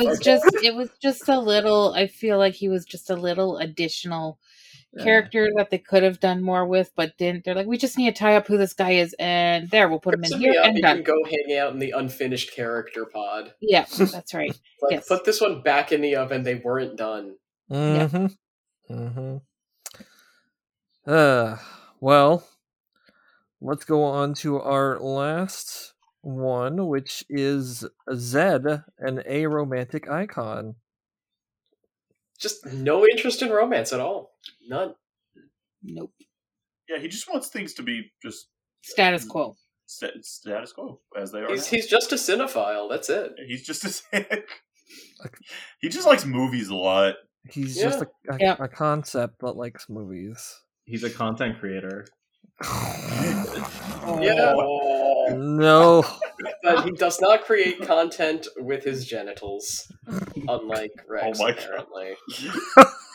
Oh boy. He may look like Krellian, but boy, are they different. Yeah. Yeah. Actually, the Virgin Krellian, bitchless. The Chad Zed, bitchless. So I have somebody in mind that I don't know if anybody had a reading on, but I want to bring them up because I'm curious as to if anybody had a reading on them, and that's like Ethel and why did I had his name and I lost Hammurabi? Yeah. Hammurabi. Yeah, those two. They seem pretty straight to me. I don't know. Yeah. Oh. And yeah, they're another couple. I got a bit of like, I don't know. I was thinking maybe they were ace, but I don't know. I feel like they could be, but it's more so that they live in a world that's not particularly romance heavy, That's but fair. they I meant guess you a could say lot that to about a each lot. other and like devoted. Like they were a couple before they even quite realized they were a couple almost. Yeah, I did get a little bit of that too. I was just wondering how other people like read it, because I was a little bit like I could see you reading it like one of two different ways, and I was curious what everybody kind of thought on that. So yeah, I personally don't really like to ship those two. I kind of don't either. It feels a little weird, especially with like the rebirth age. Yeah, when that happened, I was just like, okay, like maybe. Yeah, when that happened, I was like, okay, yeah, I guess these two probably would be a romantic couple, and then I treat them as Pokemon rivals. That's how I saw them. Wait a second. second. Like, at first I was like, they could potentially be like, rivals to lovers, that sort of thing. But like after the whole like rebirth, I was like, okay, yeah, that kind of reached contextualized how I looked at them. I was like, yeah, it'd probably be like father and daughter relationship, which worked really well. I guess I'm glad you brought that up, Justin, because I felt kind of a similar way. What's up, Robin? What's up? I was just going to say I'm hesitant with that one just because Hammurabi was reborn at age 1 in the body of a 20-year-old. Like, he physically was an adult, it's just mentally they were the same age. Yeah, I mean, like in the end and stuff. Yeah. As opposed to like... And then she ages up, so now they're both physically adults but still mentally children. Oh man, that's weird. Monolith can explain the rails. We just kind of go with the whole rebirth thing that we just go, that was bad. I get what they're going for and why they did it in some ways, but we're just going to leave that part of the conversation alone. I think it's for the best. Let's leave this conversation entirely. So at the end of this, we do have some honorable and dishonorable mentions. So not Ethel and Hammurabi, but the honorable straights of Xenoblade 3 are Riku and Manana. Yes. So they're adorable. See, there you go, straights. We threw you a bone. Okay, now you can't complain that we didn't include you. You happy, Anthony? You got something. You were included. If you didn't already have Noah and Mio, come on. Who? Yeah, but they're not the honorable straights. Oh, yeah, they're just straight. Yeah. They're not honorable. Just straight. They don't live by the samurai code. And besides, I'm pretty sure they're like bi. At least Mio is. Yeah, okay. Yeah. That makes sense. Yeah. Yes. Well, then a dishonorable straight goes to N. Yep. Boo. Boo. It's like... Yeah, and shows what no kitty pussy does to a motherfucker. Isn't that just pussy? That's just double pussy. Double pussy squared. That tweet that somebody wrote about, like, y'all say what no pussy does to an MFer, but I've seen what it does to one. And it's worse. Oh, that was funny. Anyway. Yeah, that's why, like, when I was playing this game, I remember thinking to myself, like, man, Monolith really making a plot point about how this dude simped for a cat girl and didn't go his way, so he's just like on mass genocide for it. He's obsessed. He's obsessed. God, yeah. Ugh. And finally, Noah says bisexual rights. Oh yes, because the voice actor in one of his streams was asked to say bisexual rights in Noah's voice, and he did it, and that was pretty cool. Good. Show notes. Yeah, I'll put it in the show notes, and I might try to clip it into the episode too. Sure. Oh, cool. Enter the clip right here. Bisexual rights! I just might. Wow, that was a great clip, wasn't it, everyone? Oh man, awesome. that was beautiful. That's great. Thank you, Noah, for saying bisexual rights. All right. I believe that's all we got. So thank you, everybody, for joining in another round of Queer Theory. I'm glad that we decided to do another round of this because it's the first time was a whole new game. Yeah, we had a whole new game, and then once we get the new DLC, maybe we'll get even more content, and whatever Xeno game we get next, well, I don't know if we'll be around, but if we are, we'll try to do another Queer Theory episode on it. Yeah, we'll definitely talk more about Xenoblade 3 at some point. Yes. Yes. Like a round table when we've all played it. Oh yeah, we'll talk more about, besides Queer Theory, we'll talk about other things. And we might even ask you guys what you want to hear us to talk about from Xenoblade 3. I might make a poll. I haven't done that for Xenoblade 3 or a poll in a while. And if I do, Twitter's been rough terrain. Yeah, so What to talk about? Yeah, if you want to message us on Twitter, it's XenoChat Podcast, or we can email us at xenochatpodcast@gmail.com. And we're also on Instagram, so if Twitter goes down, there's two Which it very well might. There's two avenues for you to contact us. Maybe I'll make a Tumblr someday. Make a Tumblr. Yeah, I need to stop being lazy and do that. That's how I feel about it.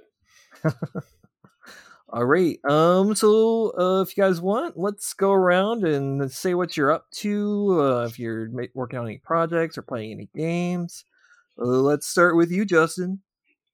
So I'm writing a review for River City Girls, and slowly getting through that. I kind of took a break from playing it, but I want to pick that back up and play that some more. But yeah, that's pretty much everything going on with me. I will be going to MagFest in like a week, and we'll be doing Tournament of Voices there. So if this episode happens to be up before MagFest, be sure to check us out there. It's gonna hopefully be a really good show, and we're hoping to get a nice turnout. Otherwise, you can just check out the recording.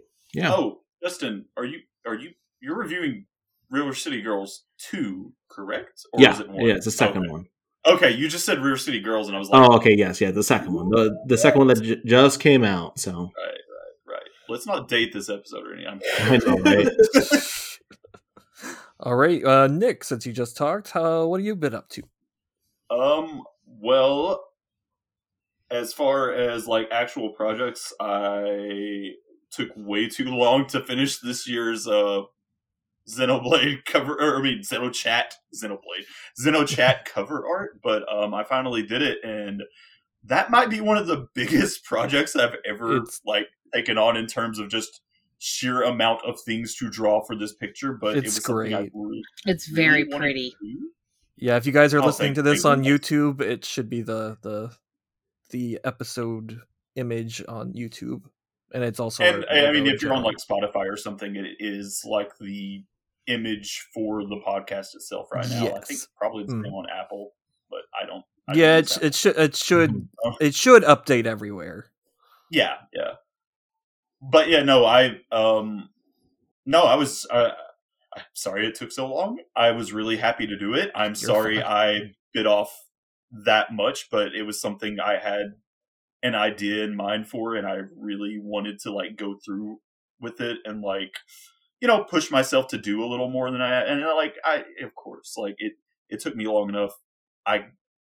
There's a few things that I kind of wish I had done a little extra on in places, just like with any piece of art you do. But I really did like try my best to get everything I could in there and make it like what I had envisioned and like what I had discussed with these guys on what to do with it. And I'm I'm super happy with it. So I am glad you let me do it and get it all out, regardless of it taking a good bit longer than I originally imagined. But yeah, that's the big thing for me. Thank you for doing that, though. Yeah, no problem. So I got bad news. I already have an idea for next year, but we'll talk on that later. Uh-oh. It's a lot less than this one if I go through with that. But anyway. No, I really enjoyed that. That's the big thing project-wise I've done. I'm still at Nickelberg on Twitter. That's like, I don't know. If you want to follow me, that's fine. I don't really post a lot. Games I've been playing a lot of stuff. After I finish Xenoblade 3, I'm just like, I'm not playing a long RPG for a little while. I'm going to play a bunch of shorter games that I can just like knock out quicker and just like revisit some old stuff. Like I replayed Mario and Kirby 64 recently, and I've been playing Mega Man X a bit and stuff here really recently. Zelda 2, I actually never finished Zelda 2, so I'm going through that now on and off. I've been going through a lot. I'm eventually going to get back into some RPGs. I'll probably get back into the Trail series soon because I still got plenty of those left. But I guess that's the main stuff for me. All right. How about you, B? I've been juggling 2 games primarily right now. On my Switch, Pokemon Violet. I finally got around to beating the core game. I was honestly shiny hunting with the way that they have the outbreaks work, and now I'm trying to get some ingredients so I can make like shiny sandwiches that will boost shiny rates, because this is what I do in Pokemon games. If I find out how the shiny method works, that's all I do. So that's what I'm doing. Except you have to do like terror raids, and they have to be level 5 or 6, and it's nearly impossible to solo it on level 5, and it's pissing me off, so I'm getting angry. I liked it for a Pokemon game. It was fresh, refreshing from other games. The other thing that I'm playing, because I did receive a Steam Deck for Christmas, is big woo. I'm playing Stray. Is anyone? Oh, nice! Stray. It is delightful, and I hate cats. I'm sorry. They make my eyes water. Dang! It can't be on the podcast. They anymore. make my eyes water and sneezy and allergies. But okay, it's an allergy thing. It's an allergy thing. I like them more than dogs. Anyway, Jintoki insert clip. Yes. You hurt me out. That's right. It is surprisingly a delightful game. I gravitate towards like games with like a strong storyline, hence and things that I need to figure out. And Stray is hitting all the check boxes. It is delightful, and I like the Steam Deck. So check on all of the parts. So when the Steam Deck is charging, I'm playing Pokemon, and when Pokemon's charging, I'm playing Steam Deck. So it's great, working great. Awesome. That's it for me.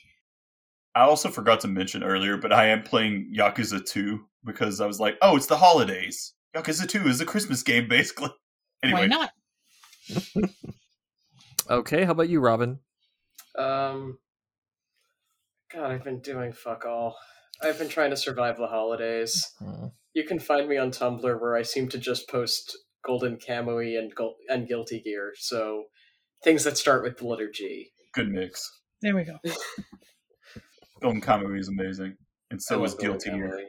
Yes. Now, if only I could combine them. Maybe you can.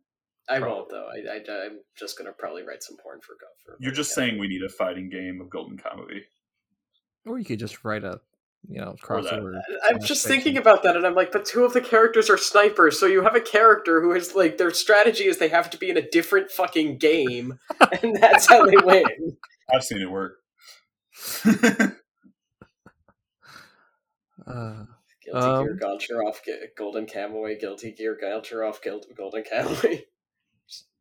Trying to figure out how to summarize my Tumblr, and I'm like, that seems to be it. All right, cool. My name there is Nihilism Bot, spelt normally, unlike on Twitter. Golden Lewis Kamui. I will put that in the show notes. My Xeno Tumblr is Felv. Oh, what was that noise just now? It's The sound of me tapping something? That's what that was. Oh, okay. Oh, yep. So do it louder. That's it. All right. So as for me, I recently was on another podcast with RPG Fan for their retro encounter. We replayed Xenosaga Episode 1. Nice. I mean, I didn't. I got to the Song of Nephilim. That's as far as I got because the game got harder for. Oh, you haven't played it before? Oh, Yeah. This is like my 6th or 7th time playing the game, but it's been like a decade since I've actually played it instead of watching the cutscenes or watching the anime. But it was fun. It's definitely has some parts that weren't so fun, and some of my fellow panelists did not like it as much as I did, but this is not that podcast. But if you want to listen to it, I'll put links to it in the show notes. As far as games, I recently beat Harvestella, and oh my gosh, I absolutely love that game. You put some time in that. It was on a lot. When I was looking at Steve, was like, oh, he's playing Harvestella. I'm really excited to play that eventually. Yeah, it's like Square did not really advertise that game very well, and I just, out of all the like farming sim games, it does a good job of, well, it's more of a JRPG, action RPG. That, I mean, the farming elements are okay. They're not terrible. It gets the job done, but it's got a really interesting world, story, characters, and it's just very addictive.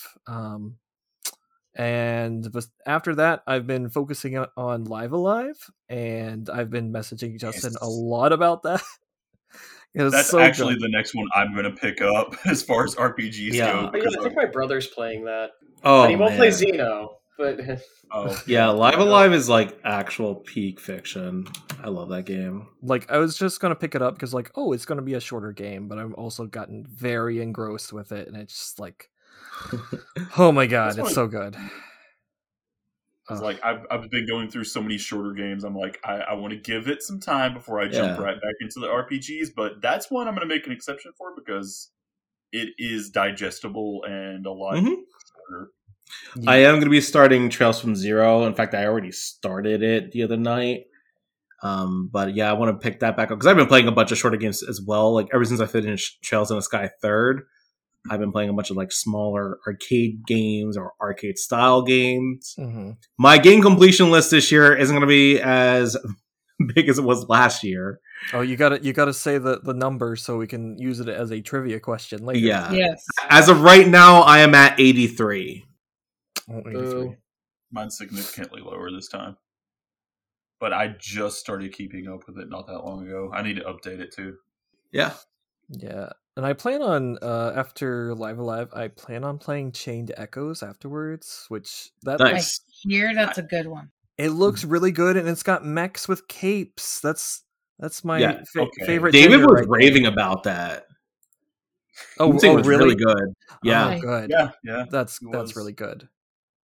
All right. So, well, that should be it. Before this would have been the holiday episode, so that was really fun. If you want to find out what we thought of some Xeno villains, whether they were naughty or nice this year, and if they got an Xbox 360 or not, listen to the episode. As far as the next episode goes, I don't know. We'll either put out a poll on the twitter.com or we'll discuss it amongst ourselves. One of the two.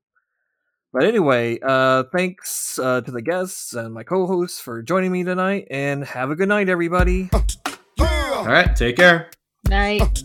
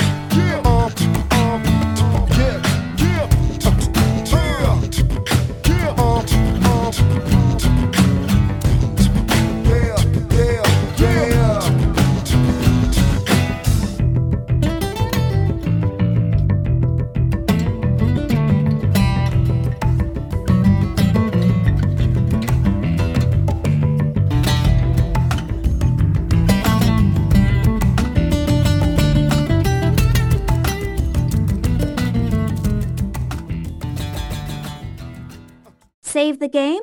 Bisexual rights! Okay. Did you have any further thoughts on that, Kat? Yeah, I'm sorry, Kat. I totally stole that and ran with it. My head is empty. I'm also worried that my audio isn't being picked up because I don't see my own waveform. No, that happens sometimes. Oh, I can hear you. I hope it's recording. I see your I definitely hear you. I see your waveform. You're fine. Okay, cool. You're fine. You're fine. That happens sometimes, Kat. Sweet. Okay, I just didn't want to be talking a lot and then have it not record. Anyway, continue. Trans rights. Trans rights. Oh. Wait, is this because I'm here? Because if it's because I'm here, I'll just mute myself for a little while. But you won't know how long. You can message me on Discord. Give me a minute. Hang on a second. It's not worth it. We're just going to talk about it again on the next episode. Too late. I'm already muted. No, you're not. We'll save her for next episode. We will save her for next episode. We're I have to edit out this entire fucking segment because there is no next episode. We're just stitching it together. I'm going to leave it. Yeah. Next time on this episode. Tyler, leave this in. I'll put it in the God, I can't think of the word. The goof ups. Bloopers. Goof 'em ups. Goof 'em ups. The goofle doc. The gloopers. We're goofer doc. Yes, oh my god. We're running out of steam. Yeah. This is a good thing we weren't on for 2 hours because bisexual rights. And then we stop. Sam did a gag like that in the most recent Retro Roulette episode. Oh, no kidding? Did he? Yes. Oh, do you not watch the show, bro? I watch every second of every episode. Yes, ask me anything. I can tell you all about it. Stay tuned for Xenoblade 3, and I'm just going to stop the episode. Okay. Trans rights. I'm still sleepy. Yeah, I woke up from a short nap and had caffeine. Welcome to adult chat where we're all old and tired. Yep. I almost said the one without me because I was like, "Fuck, dude!" I laid in bed and for some reason just couldn't get to sleep even whenever I finally laid down, which was way too late in the first place. But I was gonna say I'm not that exhausted, but then again, I just realized that I'm pretty sure I'm the youngest one here. We can't take any more. Bisexual rights. Trans rights.